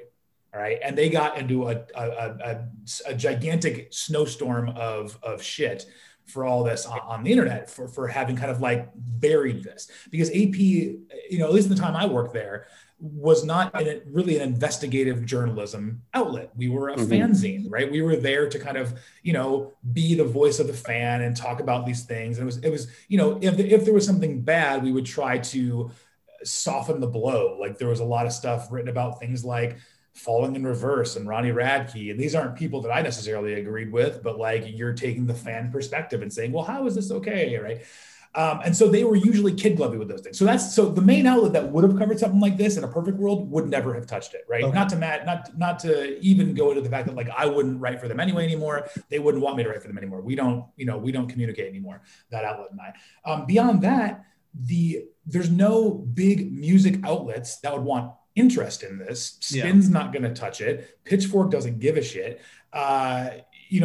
Noisy, I think, is gone now. Didn't Vice close Noisy, I feel, or something like that? I think so. That's not there anymore. Yeah. And so I did a couple of years ago when this first came out, I spoke to an old freelance writer of mine who has gone on to very, very big things, Luke O'Neill, who is a very, very, very talented writer. And if you don't read his Substack, Hell World, you absolutely should. He's amazing. And he put me in touch with some very higher up people at a very prominent magazine that he's freelanced for. And he got me a meeting with them. And we talked on the phone and I pitched the story to them over like an hour or two. And they were super interested in it. They thought this was incredible. And they said, okay, we're going to run it by our legal team and get back to you. And then they never, ever, ever got back to me. That was it. So I feel like there's still an element of people are afraid to go after somebody unless A, the story is bulletproof, right? And B, it's going to, in layman's terms, generate enough clicks to warrant the shit they're going to catch from it, legally speaking, right? So like when the New York Times does their expose on Bill Cosby, for example, they know that the amount of shit they'll catch legally from Cosby's lawyers will be offset by the amount of revenue they'll bring in for covering this insane story, right? Whereas in this case, Richard never molested or raped or murdered or killed somebody, whatever. He's just a creepy dude who took advantage of young boys in a professional context.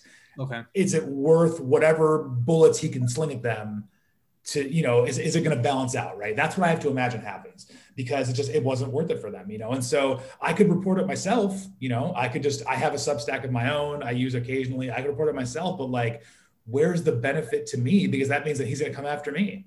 He's going to have his lawyer come after me, and I don't want, I'm out of that game, man. I'm a kindler, gentler Scott, man. You give me 10 years ago, I would do this, but like now, unless someone's, writing me a check to like cover my own ass, it's one of those stories that just can't be told. So, yeah. Okay. So I guess the last question I'd have, and this is something I've been trying to figure out over the last couple of weeks. The idea behind talking about drive-through was first to talk about, I want to talk about the label and how much I admired and respected what they did in terms of getting these, what I consider great musicians in front of the world and getting releases out there. But then like I hear things about this, I'm like, okay, well, I don't want to prop a creepy guy up a lot because he's creepy. And so a lot of times with things like this, you hear about like, how do you separate the art from the artist? But for this, it's different because it's not like Richard is the artist. He is, a label executive who perhaps did some shitty things to help. What's the way to word it? He perhaps did some shitty things that if these young boys were willing to do, then got them this stage to thrive within the industry. So to you, knowing that he's kind of a creep and has potentially done these things, does that change the way you view the actual music that was put out by the label and the respect and admiration you have for any particular artist and what they've accomplished either on drive-through or since their time with drive-through? It's a really interesting question. I think about Brand New, and I have not listened to Brand New since all the allegations about Jesse Lacey came out a few years ago, which I'm sure you're both aware of. One of the allegations from that whole thing was a close friend of mine that I've had for almost 20 years, and I never knew her story. I didn't know it until she shared it, and I was like, holy shit, how did I not know? All this time I've been writing about this band and breathlessly talking about how great they are, blah, blah, blah. I never knew that I was hurting you, right? So as painful as it was, because that band was super important to me, I cut him. That's it, right? Because I don't need that. There's plenty of bands that aren't fronted by abusers that I can support instead. Sure. When it comes to something like this, where it's not like Richard wrote Progress by RX Bandits, or wrote, The Mother Mechanic in the Path by Early November, or wrote whatever your favorite drive-through release is, right? He was a guy who had an ear for talent, you know, found Dashboard, found Newfound, found something corporate, found Finch, even though that band I think sucks, but whatever. I mean, like that band was such a dopey band, but whatever. They had far dopier bands. I mean, you want to talk about music on Drive Through? They had so many dopey bands. Also, like he found Jack Antonoff. You know what I mean? Like Richard Rains found Jack Antonoff, which is crazy. I think that dude's fucking producing Taylor Swift and collaborating with Bruce Springsteen now. And 20 years ago, he was probably walking on Richard Rains' back, right? So like that's insane, right? That through line is insane to think of, like the kind of like the 6 degrees of Richard Rains, of like where it's gone, right? Yeah. So does it affect the art? I mean, I can't say I listen to a lot of drive-through music these days anyway. The bands that made it through, like the bands I used as an example, were RX Bandits and Early November. I think both are brilliant bands. You know, both bands have gotten fucked by labels at different points. You know, Early November continues to get fucked, whatever label they're on. I feel so bad for them because they're the fucking nicest people and the best band.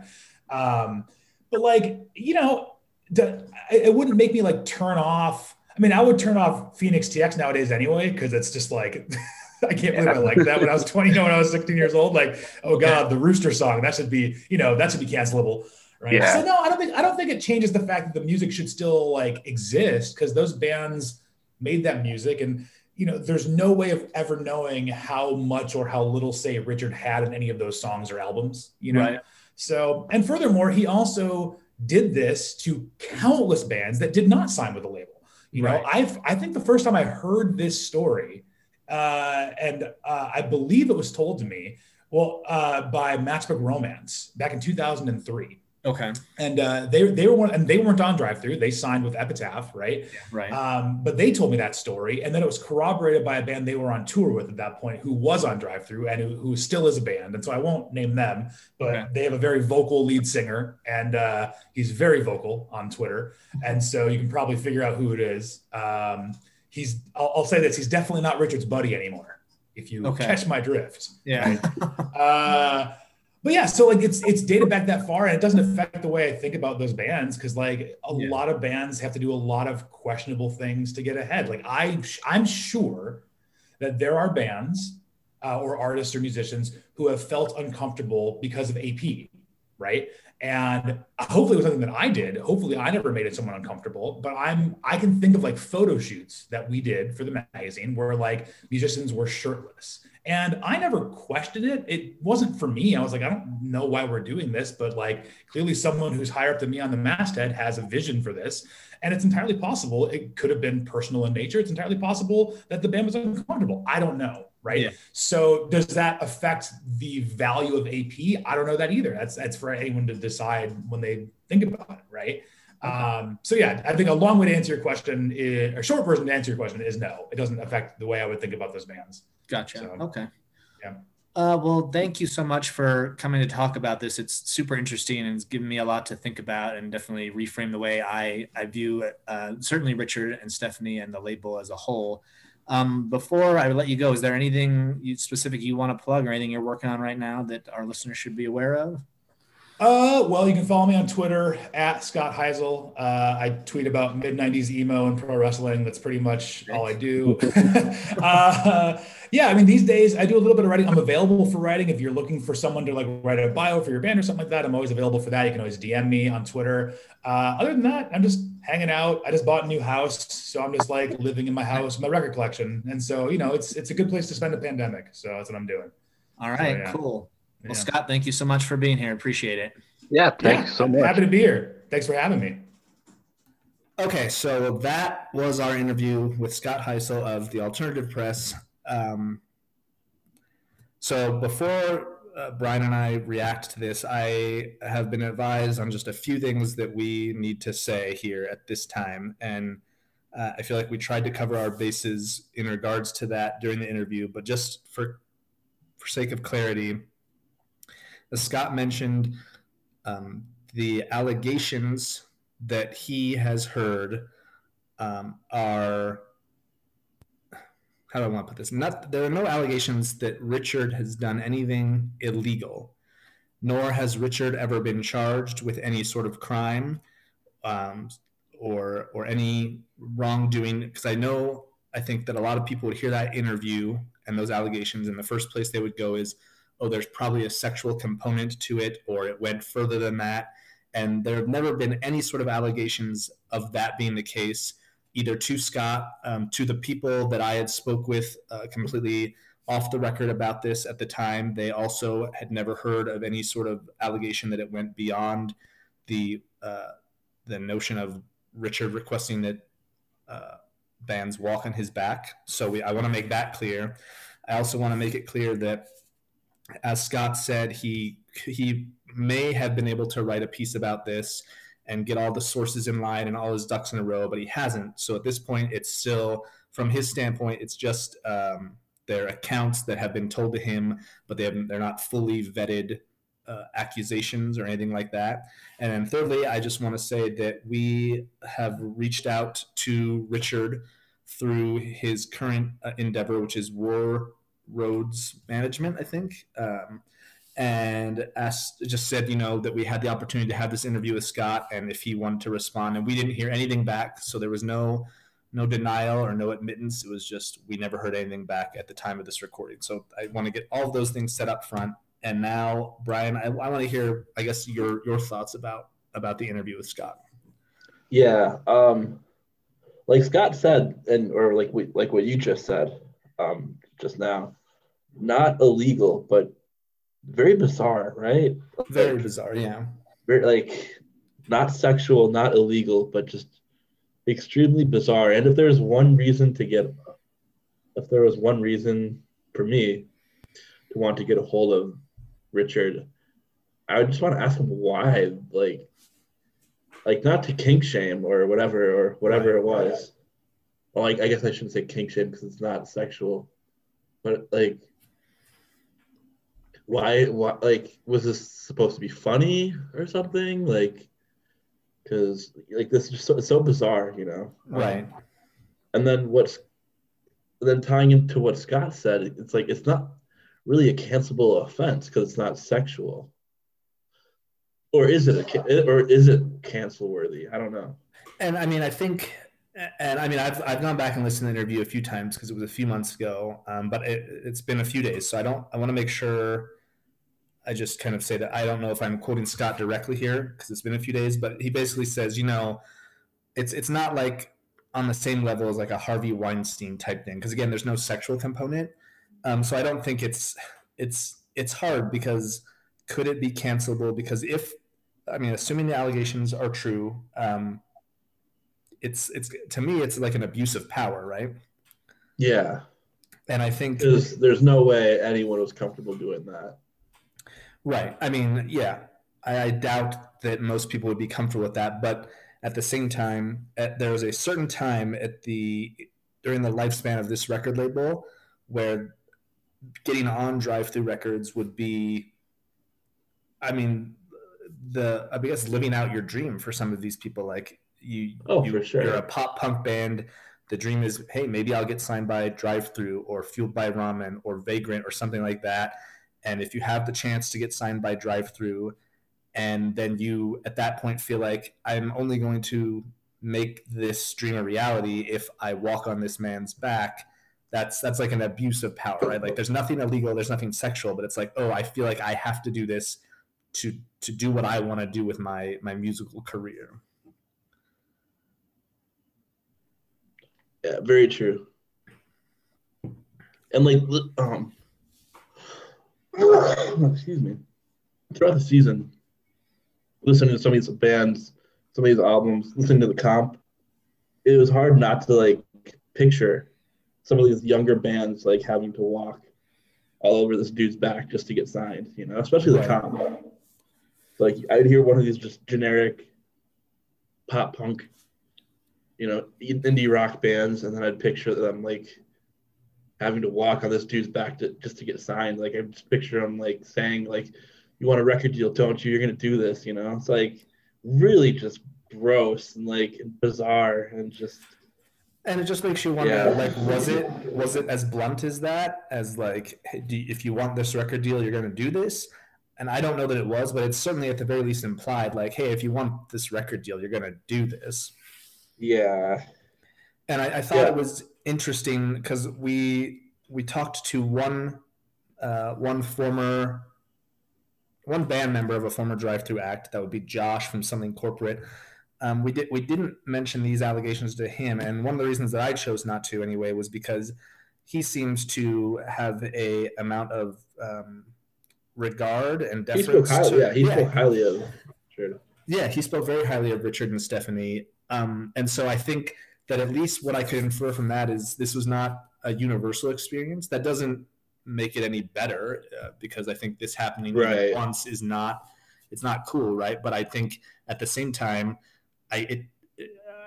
unless it's just something that Josh wouldn't want to have mentioned, which I don't want to try to hypothesize what their history was, but I think at the very least, I don't think it was necessary to become big. But then I start playing out all these other ideas, because Josh said like other labels were after them at one point, like Virgin, and we know MCA was interested kind of independently of Drive-Thru.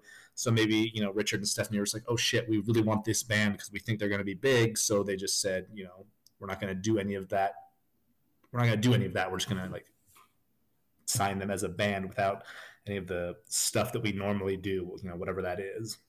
Mm-hmm. I wonder what was Stephanie's role in all of this too. That's another thing I'm still curious about. Yeah, I don't know. I mean, they always seem to present a unified front. I mean, I think I would find it hard to believe because, like Scott said, this has kind of been a known secret, right? And oh yeah, like an open secret. So I'd find it hard to believe that Stephanie wouldn't have known about it. But at the same time, it's just one of those things. Like she didn't say anything, so yeah, that's not great. But there's no talk of her doing anything specifically. Right. It would just be interesting to know like the level of like complicity. That's the word. Yeah, I think that makes sense. She has in this. And I mean, by far, this is the worst thing I guess we've heard about Drive-Thru. But I've read other things that bands have not always been happy with Drive-Thru. I know. Yeah, we got a taste of that through the dashboard drama between him and Midtown. Yeah. So and I believe that like Hello Goodbye left the record label under not great circumstances. And even just yesterday, I was reading about a band named Madison that had been signed to Drive-Thru and never released anything. And there was like a big falling out between them, and they kind of blamed Richard for the whole thing. And Richard said, "Well, you need to hear both sides of the story." But it's like not a great look for a supposedly independent label that tries to look after artists. Whatever the ultimate truth was, like to have all this drama kind of surround what they're doing it's not ideal. It sounds more like a major corporation than an independent record label. For sure. Yeah. Yeah, I don't know. Yeah, it's just like you hear about bad labels all the time. Like you hear about like a Victory Records who had half their roster sue them at some point. But nothing like this. You know what I mean? It's just like I keep saying, but like it's so bizarre. Yeah. And then I mean the other I mean, again, on the other hand, about like how it wasn't a universal experience, or maybe some bands were just willing to look past it or whatever. I go back to like Newfound Glory, right? Like they got picked up by MCA, which turned into Geffen. That deal ended. Newfound Glory could have gone anywhere. Eventually they went to Bridge 9. I don't know where they ended up after that, but they came back to Drive-Thru to release the second from the screen to your stereo. So they at least continued having a good relationship with Drive-Thru to the point where they re-signed with them when they didn't have to, because their deal with Geffen was over. Right. Yeah. So it makes you wonder, like, like who had to go to what length to sign to this label, which is really unfair, if it's like, if it's like if a more established band didn't have to do that, and like a poor little local band, like I picture like Halifax having to do this in my head. Every time I picture like the walking on the back thing in my head, I picture the band Halifax doing it for some reason. And do you even know what Halifax looks like, or you just picture some guys that say their name are Halifax? Like, no, like I know what they look like. Okay. Yeah. Because I don't remember what they look like. Yeah. It's just like, I don't know why, like, Yeah, I don't know. It's grim. Yeah. So, I mean, so this, when we found this out, again, it was like right as we were getting ready to kind of start recording in earnest on this project. And we kind of had a discussion like, should we continue talking about drive through? Should we not? And I think for me, what it boiled down to was, look, I've always been a huge fan of drive through records and their releases, and that hasn't changed. But before this, I feel like I was a big fan of the actual record label. I would always, sing the praises of Richard and Stephanie, and I just, kind of thought they were legends within the scene. And then I kind of reframed it and said, okay, that may not be true if there's any weight to these allegations, but that doesn't change the music that the artists were making. It's not like Richard is making this music. Now, he was certainly benefiting off of the money this music made, which you could argue is problematic. But I guess the way I looked at it was these bands, if any or all of them had to do these things, they were able to do that and go on and make great music and be successful musicians. And some of them became, highly successful despite what they had to go through here. So I know there's a lot of discussion about like separating the art from the artist, but I guess I didn't see that applying here because Richard's not the artist. Yeah. Yeah.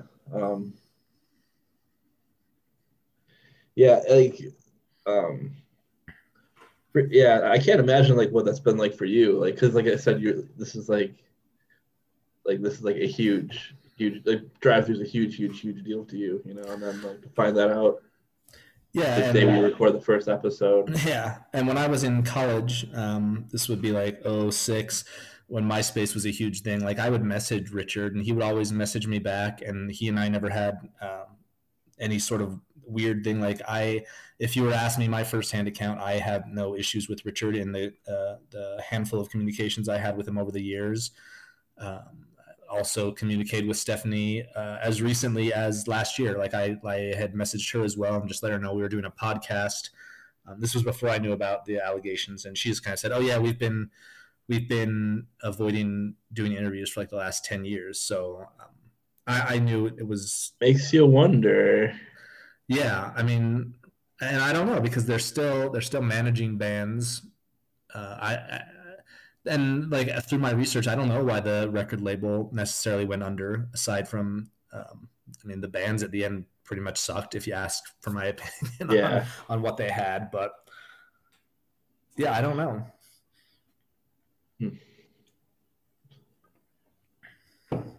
So is there anything else to say about this specific chapter? Yeah, I don't know. I've said pretty much everything I've wanted to say about it.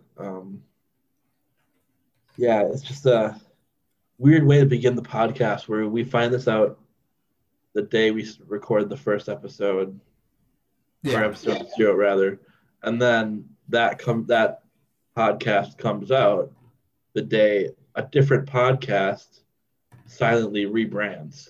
Mm-hmm. Like it's been an uphill battle for this podcast. Yeah, I mean, I think it's a long time to get here. Yeah. Yeah, it's kind of weird. Like, yeah, I mean, I thought a lot about these allegations the first few weeks we were doing this, and then we kind of got into our own rhythm. And like certainly every time we would speak specifically about the label, I would try to be mindful of what I was saying, in that I didn't want to speak too highly of the I guess the suits specifically, but tried to kind of reframe it for the bands. But once we got into a groove, I honestly haven't thought a lot about these allegations in a while, because I just enjoyed talking about the music and the bands and talking with you and our guests. So for me, it didn't have a big impact other than maybe the first few episodes, and I've certainly been thinking a lot about it, the last couple. For sure, yeah. So I guess that kind of brings us to the end here. I do have a few more things to go over before we wrap this up, but I'm just curious. Again, we've set our piece on that, and I think that's interesting. And I don't know if we'll ever know more about those allegations and what's behind them. But refocusing on the bands, the music, the releases, Brian, has this endeavor changed your mind about anything in regards to the artists and the music of Drive-Thru Records? Has it made it more clear that you hate it? Have you liked it more than you thought? Like, tell me what you think. Yeah, I it's definitely changed my whole entire perception of the label, with the allegations. But I mean, as far as listening to a great deal of their catalog, I mean, I found some hidden gems there. You know, like Alistair, for example, turned out to be like exactly what I wanted it to be. Right.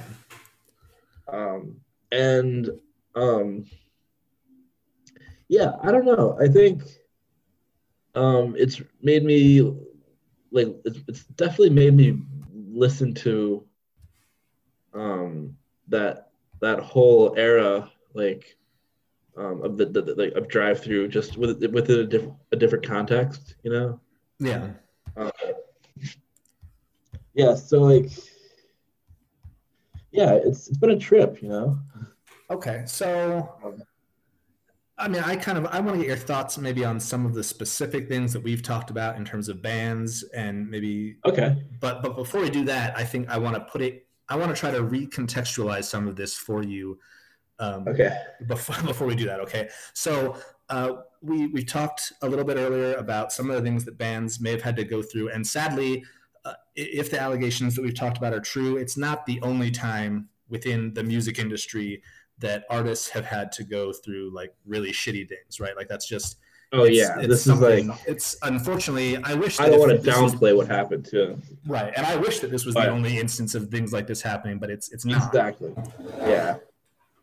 And especially because of things like that that are rampant within the industry, and then the political and economical backdrop of which we've done this podcast against in the middle of like this hopefully once in a lifetime pandemic has made things even harder for a lot of professional musicians. Now, for me, that's hard to talk about, or I guess hard to get a firm grasp on, because when I think of professional musicians, I think of like Taylor Swift or someone like that, like someone who isn't really hugely impacted by a pandemic because they were already millionaires beforehand, right? But there are plenty of professional musicians who've probably gone through shit for the last year because they rely on doing gigs. One example I think of is when we did a guest spot on Thank You for the Podcast, we got the chance to talk to someone who basically makes his living off of pretending to be Gerard Way, right? And like people like that who specifically just do like live gigs, they've probably been hurting a lot over the last year.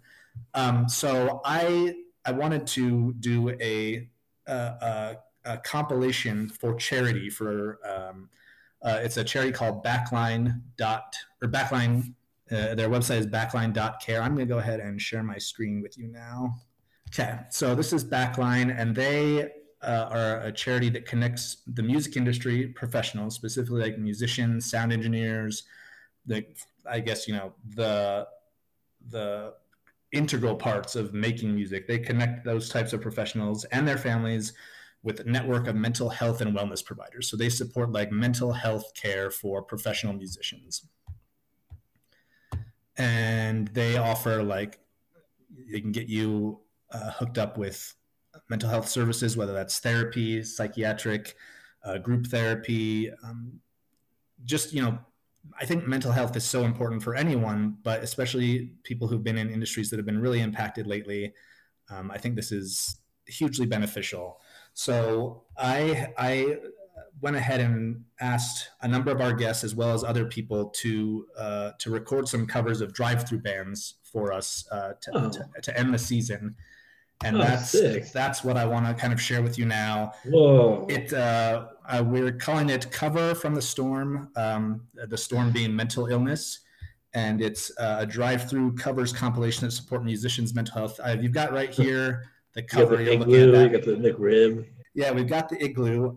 So if that is any indicator, it was designed by Butter Muffin 155. Oh, okay. Oh, cool. He's one of our listeners and a member of the 155 Pod Nation. So he designed this. This is a picture of his Igloo that he built over the winter, and I got him to put the little McRib thing on there.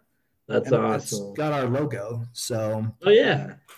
So yeah, this is the cover. We're gonna take a listen to all of the songs right now, not in their entirety, and then the day after this episode drops, we're gonna have this up on Bandcamp, and like any proceeds are gonna go to this Backline charity to support mental health for people in the music industry. That's so cool, dude. I'm so shocked. I had no idea about any of this. This is crazy. Well, it's funny that you don't have any idea of it. And I think we've talked a lot about like, what is your memory like when we talk about things? Do you remember me mentioning this very briefly at one point, maybe 6 weeks ago? No. No. I had messaged you and I said, hey, I think we should do a charity comp. And you're like, yeah, probably. And like, I was already planning on it, but I kind of got partway through the process and I was like, oh, I don't want to like drop this on Brian and have him be like, oh, there was something that I wanted to do for it. So I just kind of mentioned it and you were like, yeah, probably. And I was like, is there anything you think you could contribute? You're like, oh no, there's nothing that I could do. And I was like, oh, okay, well, whatever. And no, I just kind of left it at that and proceeded. Oh yeah, that's right. I thought you were talking about a different compilation. No. I mean, I just said, I think we should do a charity comp for the first collection. You were like, yeah, probably. And I was like, do you have anything you could do for it? You're like, nah. I was like, okay. No, yeah, because I mean, I have no musical abilities, so like I was being honest. I respect that, but I was surprised that you never circled back around and asked if anything came of that or if that was still something. Okay, yeah, because that was the only time you mentioned it, so I was like, I thought that was just an idea.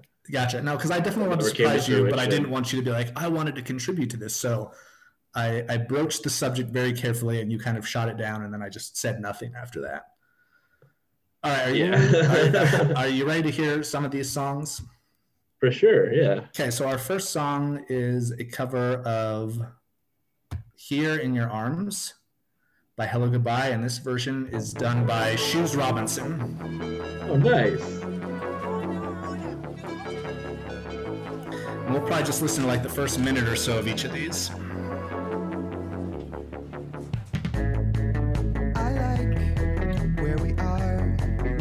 Drive in your car.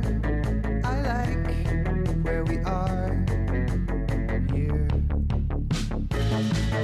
Our lips can touch, our cheeks can brush. Our lips can touch here.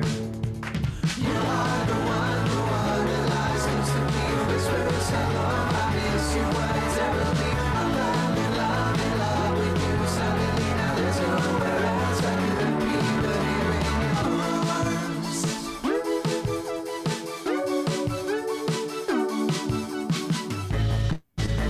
All right, so that was Shoes Robinson with Here in Your Arms. Awesome. It's so no sick. surprise. No, yeah. Because everything Shoes Robinson does is amazing. So, go ahead. Sorry. Oh yeah, Shoes Robinson has a album out now on Spotify and Bandcamp. Yeah, absolutely. So I definitely think we should plug Go that. listen to that too. I'm trying to search the name of that right now. I wanted to come prepared with all of this, but I guess I'm looking it up right now. It's called Two of Wands. That came out last year. Right. Yeah, so check that out on Spotify. Late last year, yeah. Bandcamp. Follow him at Shoes Robinson. And so my original idea was I wanted to get just a few of our guests and maybe have 3 or 4 tracks. And all the guests I reached out to said yes. I was like, oh, this is great. And then I kind of put a call out in to the people I know in the 155 Nation in the Discord. And just said, hey, if anyone's interested, let me know. But then I specifically messaged Shoes because I know he's so amazing and so great. And he was gracious enough to agree to this like almost immediately. And he said he wanted it to sound like Joy Division, but he says everything he makes is like 30% Blink. And I said I thought it kind of sounded like The Cure at certain points. But yeah, I think that was great. Like the layered vocals on the chorus just blew me away. Yeah. Like, because he didn't just go high with it, like Forrest does, where it's just him. He just like the vocal layers just fucking awesome. For sure. Okay, so the next cover we have here is from one Mr. Rob Lanterman, and he has covered the song Couch by the Benjamins.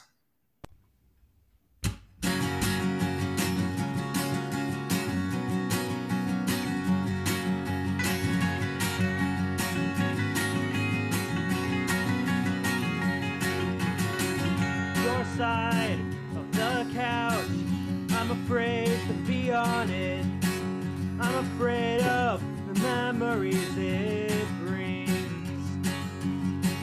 It's killing my buzz, just wondering where the hell it went. All of the nights we spent hiding from the world. I try to laugh about it, but it looks like the joke's on me. If I could ever get that whole year back, that would be my lucky day.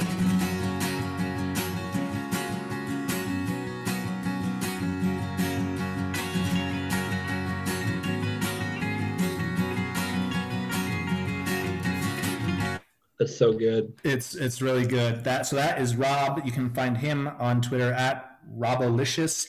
He also has Hidden Home Records, which is at Hidden Home Rex on Twitter. I highly recommend following him, listening to his music, the bands on Hidden Home Records. He's great. He is another just great guy, and I'm so I got to know him because of this. I didn't know him at all before this, and he is just another drive-through nerd just like me. So I was definitely very stoked to get to talk to him. Listeners may remember he was on our Newfound Glory episode. At one point, he was going to do a Newfound Glory cover, but then I was surprised that he did a Benjamin's cover. So he must be a big drive-through nerd like you. So he was going to do something from Catalyst because the artists were kind of doing bands they had talked about and on our pod, and then he was kind of halfway through it, and our least favorite pop punk guy finally was convicted in his case. And so we kind of thought, well, maybe this isn't the best time to prop up that band necessarily. So since you probably don't remember this, when we spoke with Rob at length, he had mentioned being excited that he heard I liked the Benjamins. So when he said, I shouldn't do Newfound Glory, I said, well, why don't you do a Benjamins cover? And he picked this one, and I think he really hit it out of the park. And he said he was glad that he ended up doing this one because it was a lot of fun to sing, and he's pleased with how it turned out as well. For sure. All right, our next track that we have was submitted by our guest from last week, Mr. Sam Sutherland. And he has sent us his cover of the Dashboard song, The Swiss Army Romance. And I just want to give a shout out to Sam here because he, as we talked about in his guest spot, he's exceedingly busy. So I never thought to ask him to do a cover, but he and I were chatting a little bit afterwards, and it came up. And so he got this to me in 4 days, which I think is probably appropriate since the podcast that he hosts asks their listeners to get covers to them in 3 days or less. So I appreciate that. He said that he could not bring himself emotionally to listen to the song. So he performed this cover from memory and from looking at lyricfreak.com. But he says the song is still so good. So I'm just going to drop us in here the last minute because I think the end is probably the best. But here we go. Okay.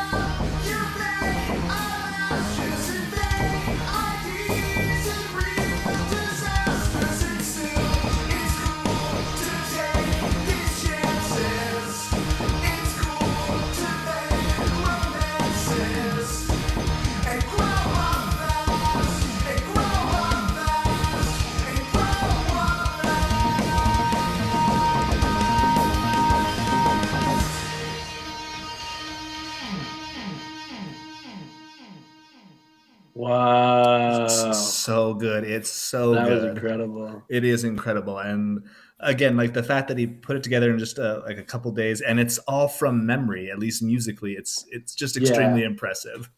I liked all the electronic instruments he had going on in there. For sure, yeah. That really took me by surprise. When it first came in, I was like, oh.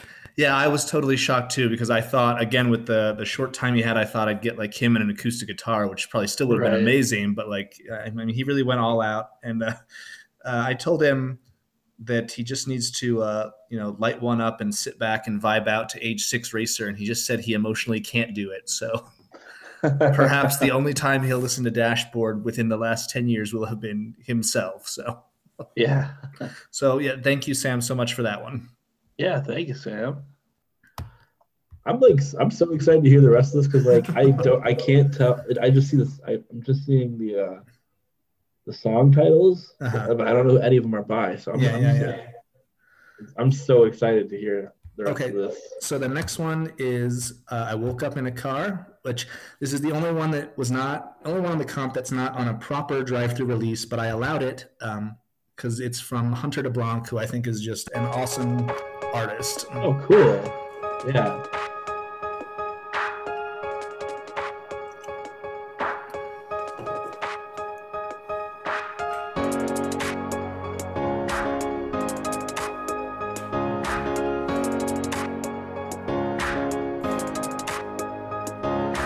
I woke up in New York City from my sleep behind the wheel. Caught a train to Poughkeepsie and time stood still. She wrote me a letter from San Diego, qualify her luck. These flights connect through Arizona. I think I'll stay stuck. Said, here I am. Here I am.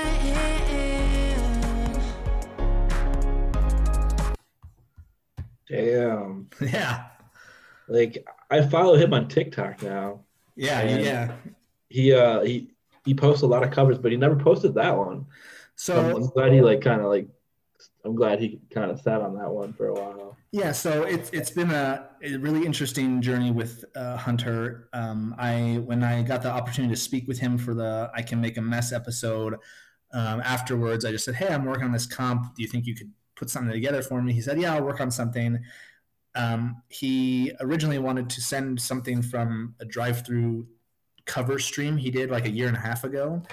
And he had booted up his old external hard drive and it was completely corrupted. So he thought he had nothing. And so he's like, oh, you can just rip the audio from like the Alistair one or the homegrown one, which I was completely prepared to do.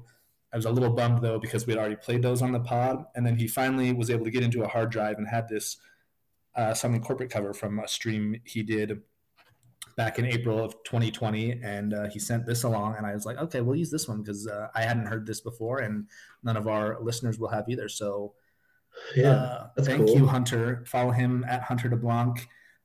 He's on TikTok. He's on Twitter. He's on Spotify. He collaborated with Hello Goodbye. So very talented dude. Very talented. And I don't have TikTok, but I have seriously considered getting it in the last few weeks, specifically because I know he's on there. And he posts some of them on Twitter. I'm like, oh, these covers are so good. Yeah, he does a lot of really cool ones that are just all over the place. Like he does like even like Southern, like he gets into like Southern rap a lot. Oh, really?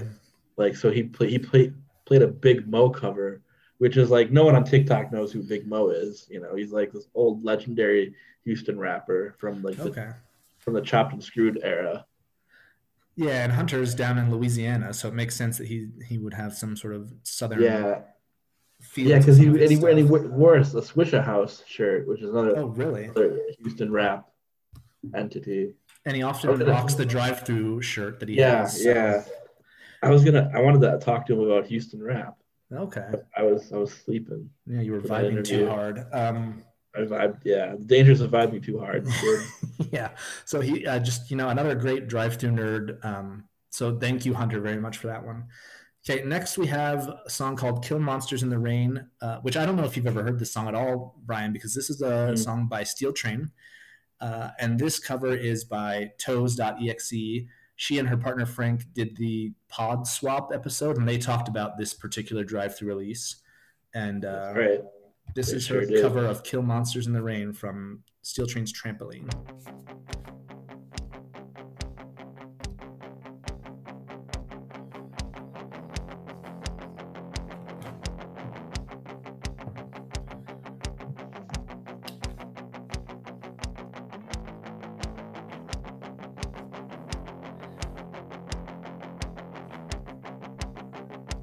Come and save me. Come on down from that hill where you sleep. No more do you ever have to dream. Together we can. Together we'll kill monsters in the rain. We are the same. What a mess you made. Right in the cover. Behind the soap boxes and your mom. You'll never see us fight, hide away. Together we can. Together we'll kill monsters in the rain. We are the same. What a mess you made. A rush close. That's cool. It's really good. I think I didn't have anything to compare it to because I don't know the original, but I think it was very true to the original. it A sounded little bit more heavier than rocky. Heavier, yeah, a little for heavier sure. than what I imagine Steel Train sounds like. And yeah, that was one that they focused on a lot in their episode that they did for us about Steel Train. You can follow Toes at EXE Toes on Twitter. Of course, their podcast, Thank You for the Podcast, at Thanks for the Pod. And it's missing some vowels. I don't know. You guys will figure it out. Toes sent me her demo for her band, and it's really good. Oh, So is it? Nice. hopefully someone could put it out. Okay, that's really cool. I haven't heard that yet. So Yeah, I don't have the money to do it, but damn. she sent it my way, and I heard it, and it's pretty good. Cool, that's awesome. I'm excited for that. Okay, this next one is a band, a group called Forever My Frasier. Yeah, so this is a band that they had reached out to me after they saw my call in like the Discord channel looking for drive-through covers, and they said they would be willing to do one. They are, I guess, a new act. Their debut was just a few weeks ago. They did a cover for the 155 pod. They covered that song "Inside Out" by Eve Six when they did that, and it was like Cool. a spoken word one. And Really? yeah, it was a spoken word one. You can find them on Twitter at Forever My Frasier, and that's the number 4 at the beginning. And so they did a spoken word song or spoken word cover here of "So I Finally Decided to Give Myself a Reason," and that is by I Can Make a Mess Like Nobody's Business.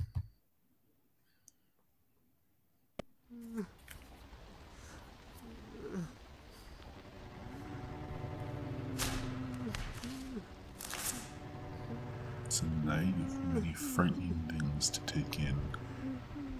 It's not the way we please ourselves or our friends. It's what we won't accept.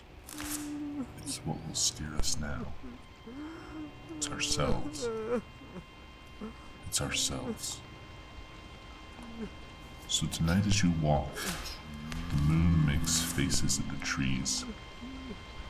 It's so nice to make fun of everything that I lost, and I miss, and I love, but never had.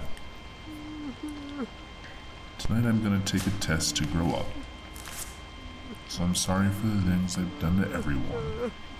It's not your face I can't tell, but I try to be this way. It's my own. So tonight when I walk, the moon makes faces at the trees. It's so nice to make fun of everything that I lost, and I miss, and I love, but never had. That was spooky. It's a super spooky, like there's like I don't know how well you can hear it on your end, but there's like crying in the background. Oh yeah, that was wild. It reminded me of someone like reading a ransom note. Someone reading a ransom note? Yeah, I definitely got like serial killer vibes from it or something. Exactly, yeah. Because you can hear the person whimpering in the background and like this deep voice, just reading just whatever, like Well, and it's just such a weird, like, it's a weird take on an Ascender song, right? Like, I feel like a lot of his songs are kind of the opposite of depressing, I guess. Right. Yeah. Not presented in such a depressing manner. Yeah. So thank you to Forever My Frasier for that one. Evidently a spoken word group. Yeah, apparently. Okay. So I'm trying to see what came after that. Okay, so this next one is from a listener and someone who specifically reached out to me when I kind of put out the call and said they would be interested. They're being credited as Foley, but it's by our friend Derek at Sia Derek on Twitter. Oh, cool. And he did a cover of Walking on Glass by the movie Life. So let's take a listen to that. Go.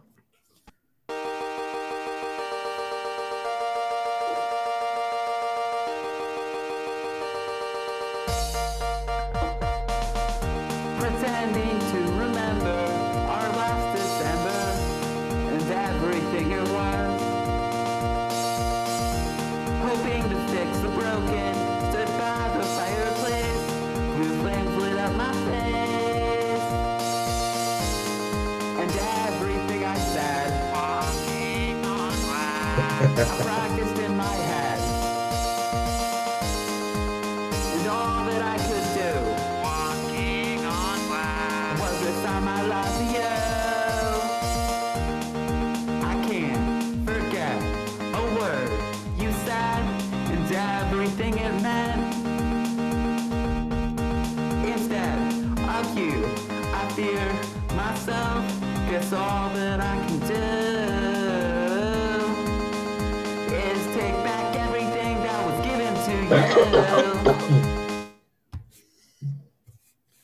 Damn, that was really DIY. Very, very. Oh, for sure, yeah. I know he had said he had tried to get someone else to do the vocals and it just didn't work out, and he ran out of time, so he did the vocals himself. I think he did a great job. That was sick. Yeah, for sure. Okay, moving right along here. Next is Tower 19 is how he wants to be credited, but it is Gabe Sluice, a listener of ours, sponsored through Royal Guitars, rather. Yeah. And I promised him I would say the sluice is loose. So yeah, our boss sensor. Right, we had to include this because he's our sponsor. If we didn't do this, we wouldn't get the lifetime supply of capos we've been promised. Right. So he chose to cover the Starting Line song "Greg's Last Day," which is from the EP they released with Drive Thru, and he apologized for his sad vocal delivery. He says it reminds him of when he was a young lad and his best friend moved away. So that's maybe why he chose this one. This is Greg's Last Day by Tower 19. Tower 19.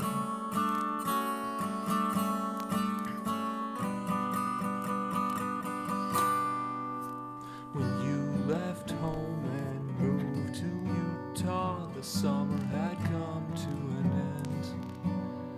My best friend goes, I tried to follow, running as you disappear. Stay, you know how bad this hurts. It's been 3 weeks and just gets worse. Come back to CA forever this time. Greg's last day is our last chance to be best friends until we say goodbye. And I'll try to see you when the weather clears. So that is Gabe Sluice on Twitter at Gabe Sluice. Yeah, that was pretty sad. Yeah, it's definitely a depressing. It's definitely a depressing song that was kind of just presented in more of a pop punk manner. But I think he took it to a different level, and I appreciate that.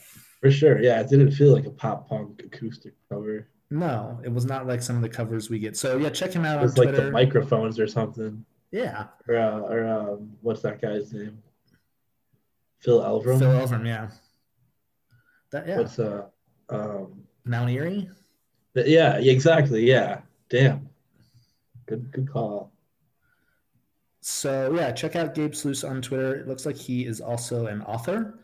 He has a number of Oh, books. shit. Yeah, he's got a number of books that he has out, and you can find a link to that on his Twitter. He has an Instagram for his Royal Guitars company where you get to see him making some sick guitars. So thank you, Gabe, for that. Yeah. Okay, so next we have a cover that I have done of the Finch song "Letters to You."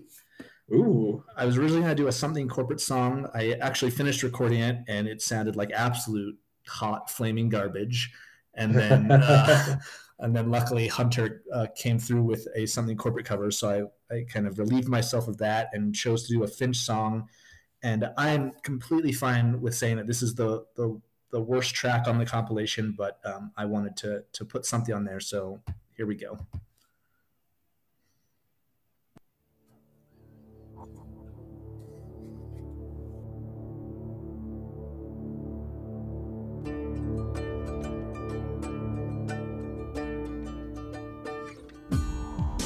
Can't you see that I wanna be there with open arms?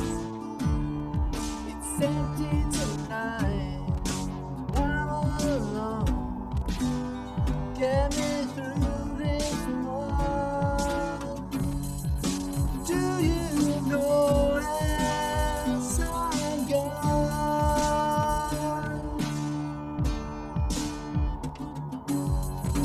Where do you run to so far away? I want you to know that I miss you so. Hell yeah. So that's my contribution for whatever it's worth. I liked it. Well, thank you. I didn't know the song you were like referencing until you got to the chorus though. But but once you got there, I was like, oh yeah, it was that song.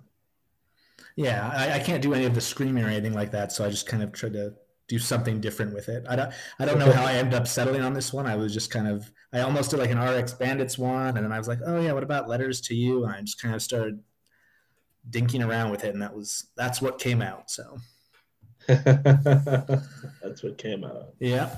Okay, so our last one is courtesy of Make Belief. He's been a content creator for us for a vast majority of our episodes doing night cores. Luckily, I don't want to say luckily, that implies that I didn't enjoy his night cores. He's not done a night core for us this time. He has instead done a cover of the Starting Line song Cheek to Cheek, which is from Say It Like You Mean It. And this one, it's very vibey. It kind of takes me to a different place anyway, and I think it's just incredible, and I think makes a lot of sense to kind of close the compilation out. So this is Make Belief with Cheek to Cheek.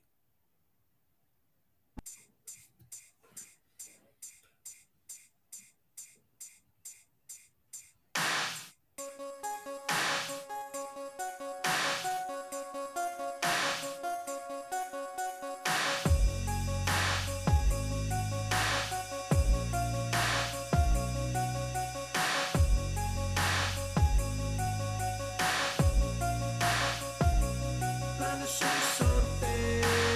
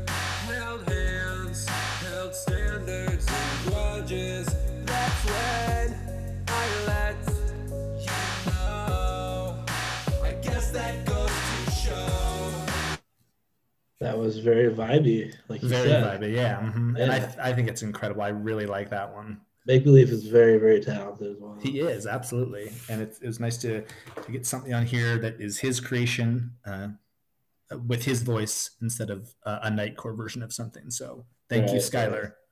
Hell yeah. So that's it. That's the compilation. 9 songs. Awesome. Again, it's called Cover from the Storm, a drive-through covers compilation to support musicians' mental health. It'll be available on Bandcamp, and all the proceeds will be donated to Backline mental health and wellness resources for the music industry. That's super cool. I didn't even know Backline existed until just now. I didn't either. I had to do a lot of research because I definitely wanted a charity that kind of had the musicians in mind. So it took some digging to find this, but I think it's a good one. Yeah, for sure. Okay, so that's pretty much gonna wrap it up, I guess. What was the worst thing we had to endure this season in terms of albums, Brian? Oh man. The albums. Oh man, I don't know. I Hidden in Plain View stands out. Okay. Who chose that one? I don't remember.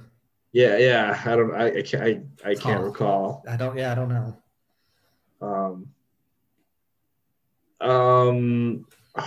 Phoenix CX. That was a bad one. That's up there. Homegrown, that's up there. Also, I don't know who chose those. Well, I didn't choose Homegrown. That was Danny. Wait, really? Well, I mean, he kept asking us to guest on the Homegrown episode. Oh, that's right. Yeah, I thought I chose Homegrown. No, we just agreed we were going to do that one because Danny really wanted to guest on that one. So that's right. Oh, that's right. Okay, I would have chose it though. Oh, really? Because for the life of me couldn't remember what that band sounded like, and I really wanted to find out. Which I could have just done myself. I mean, we didn't have to do a whole podcast about it. But I'm not going to do it unless I get to talk about it on a microphone. So. Right. Okay. Well, then what was the best thing we talked about then? I think like the best album we did. Yeah. I think probably Alistair. Okay. That's fair. Alistair, or like, I mean, that was the best album that I didn't hear previously. Yeah. So that, but then as far as albums that I'd heard before, probably Catalyst. Yeah, I'd say Catalyst was my favorite one as well. But Alistair was a nice surprise because I had not listened to it in probably like 12 years or so, and it's really good. Yeah, I chose that one, and like, for the same reason I chose Homegrown and Hidden in Plain View. You just finally got it right. Yeah, exactly. Yeah, it's just like, I mean, so much of this podcast was me like just finally just getting like that listening out of the way. Yeah, you know, it's like I knew about all these bands growing up. I'd see their stickers around and stuff like that, you know, but never really cared enough to like download it or go out and buy it or whatever. Yeah, you know, like bands like Homegrown or like Alistair or like names I'd just see everywhere growing up. Right. And just like, and then just kind of finally like figuring out what they sound like, just finally checking it out. Yeah. Well, are there any other like highlights of the pod that you want to mention, or the first collection, or anything that sticks out to you? It's just been really fun. It's like I like count down the minutes till we start recording like every time. I'm always stoked to like get on here and talk about this stuff. Yeah, and it's I think it's been great. I've really enjoyed, getting to know you obviously and talk to you, but we've also had some really cool guests that I would not have otherwise had the chance to talk to. For sure, yeah, we got to meet a lot of really cool people that like and talk to like. Even though it wasn't under the best circumstances, talking to Scott Heisel was really fucking exciting. Yeah, because I had grown up reading his writing in alternative press like from like all of high school. Yeah, and like his writing got me into so many bands like on the music industry and like the weaker bands and like all that kind of stuff. So that was pretty cool. But I wish we could have talked about like something positive with him. For sure. But yeah, that was really exciting for me. That really stuck out. Yeah. Yeah, I think that's pretty much it. I think I didn't really come with any thoughts prepared. Okay. I've just been vibing all day. And that's but not vibing too hard. Sunday. You're vibing too hard, so it's time to go to bed. Not vibing too hard, no. I keep forgetting it's Sunday though. Yeah, well, I mean, I don't really have much to add other than I think, yeah, it was a great experience. I still love all of these albums except for River Phoenix. And yeah, I mean, I want to say like thank you to anyone who's actually bothered to listen, because the fact that we got any listeners at all shocked me. Yeah, so. It's great. Yeah, the amount of listeners we have based on some of their numbers is crazy. Right. It's insane to me. Yeah. And I think when I mean, not to get too earnest, I guess, but I was really, I guess, touched when I saw that we had some people that listened like on Christmas Day. Like the fact that you would spend your holiday listening to me and Brian talking about God knows what is pretty cool. So yeah, that was crazy. But yeah, I can't wait to see what season 2 holds, because I wonder like how much of our audience was built in because of drive-through. Well, I think we've always said we're kind of a spin-off of 155 Pod, and certainly as we talked about, a lot of that audience is built in as well. But like, yeah, I wonder if a lot of the enthusiasm came from like the common love for drive-through amongst that built-in audience. Well, I guess hopefully, we're gonna find out with season 2. Yeah, we're gonna find out how many people actually like us versus the subject. Yeah, that's true. So yeah, I mean, we are definitely coming back for a second collection. Probably going to take we've been renewed a break, but we have been renewed for season 2. And I mean, renewals for higher season. Ups allowed it. Yeah, and I think that the idea of being renewed is something that will come into play next collection. Yeah. And I guess I'll leave it at that. And yeah, that's all I've got. That's all you got? That's all I've got. Fuck Vagrant Records. Fuck Vagrant Records, yeah. Okay, thanks for listening, everyone. Thank you.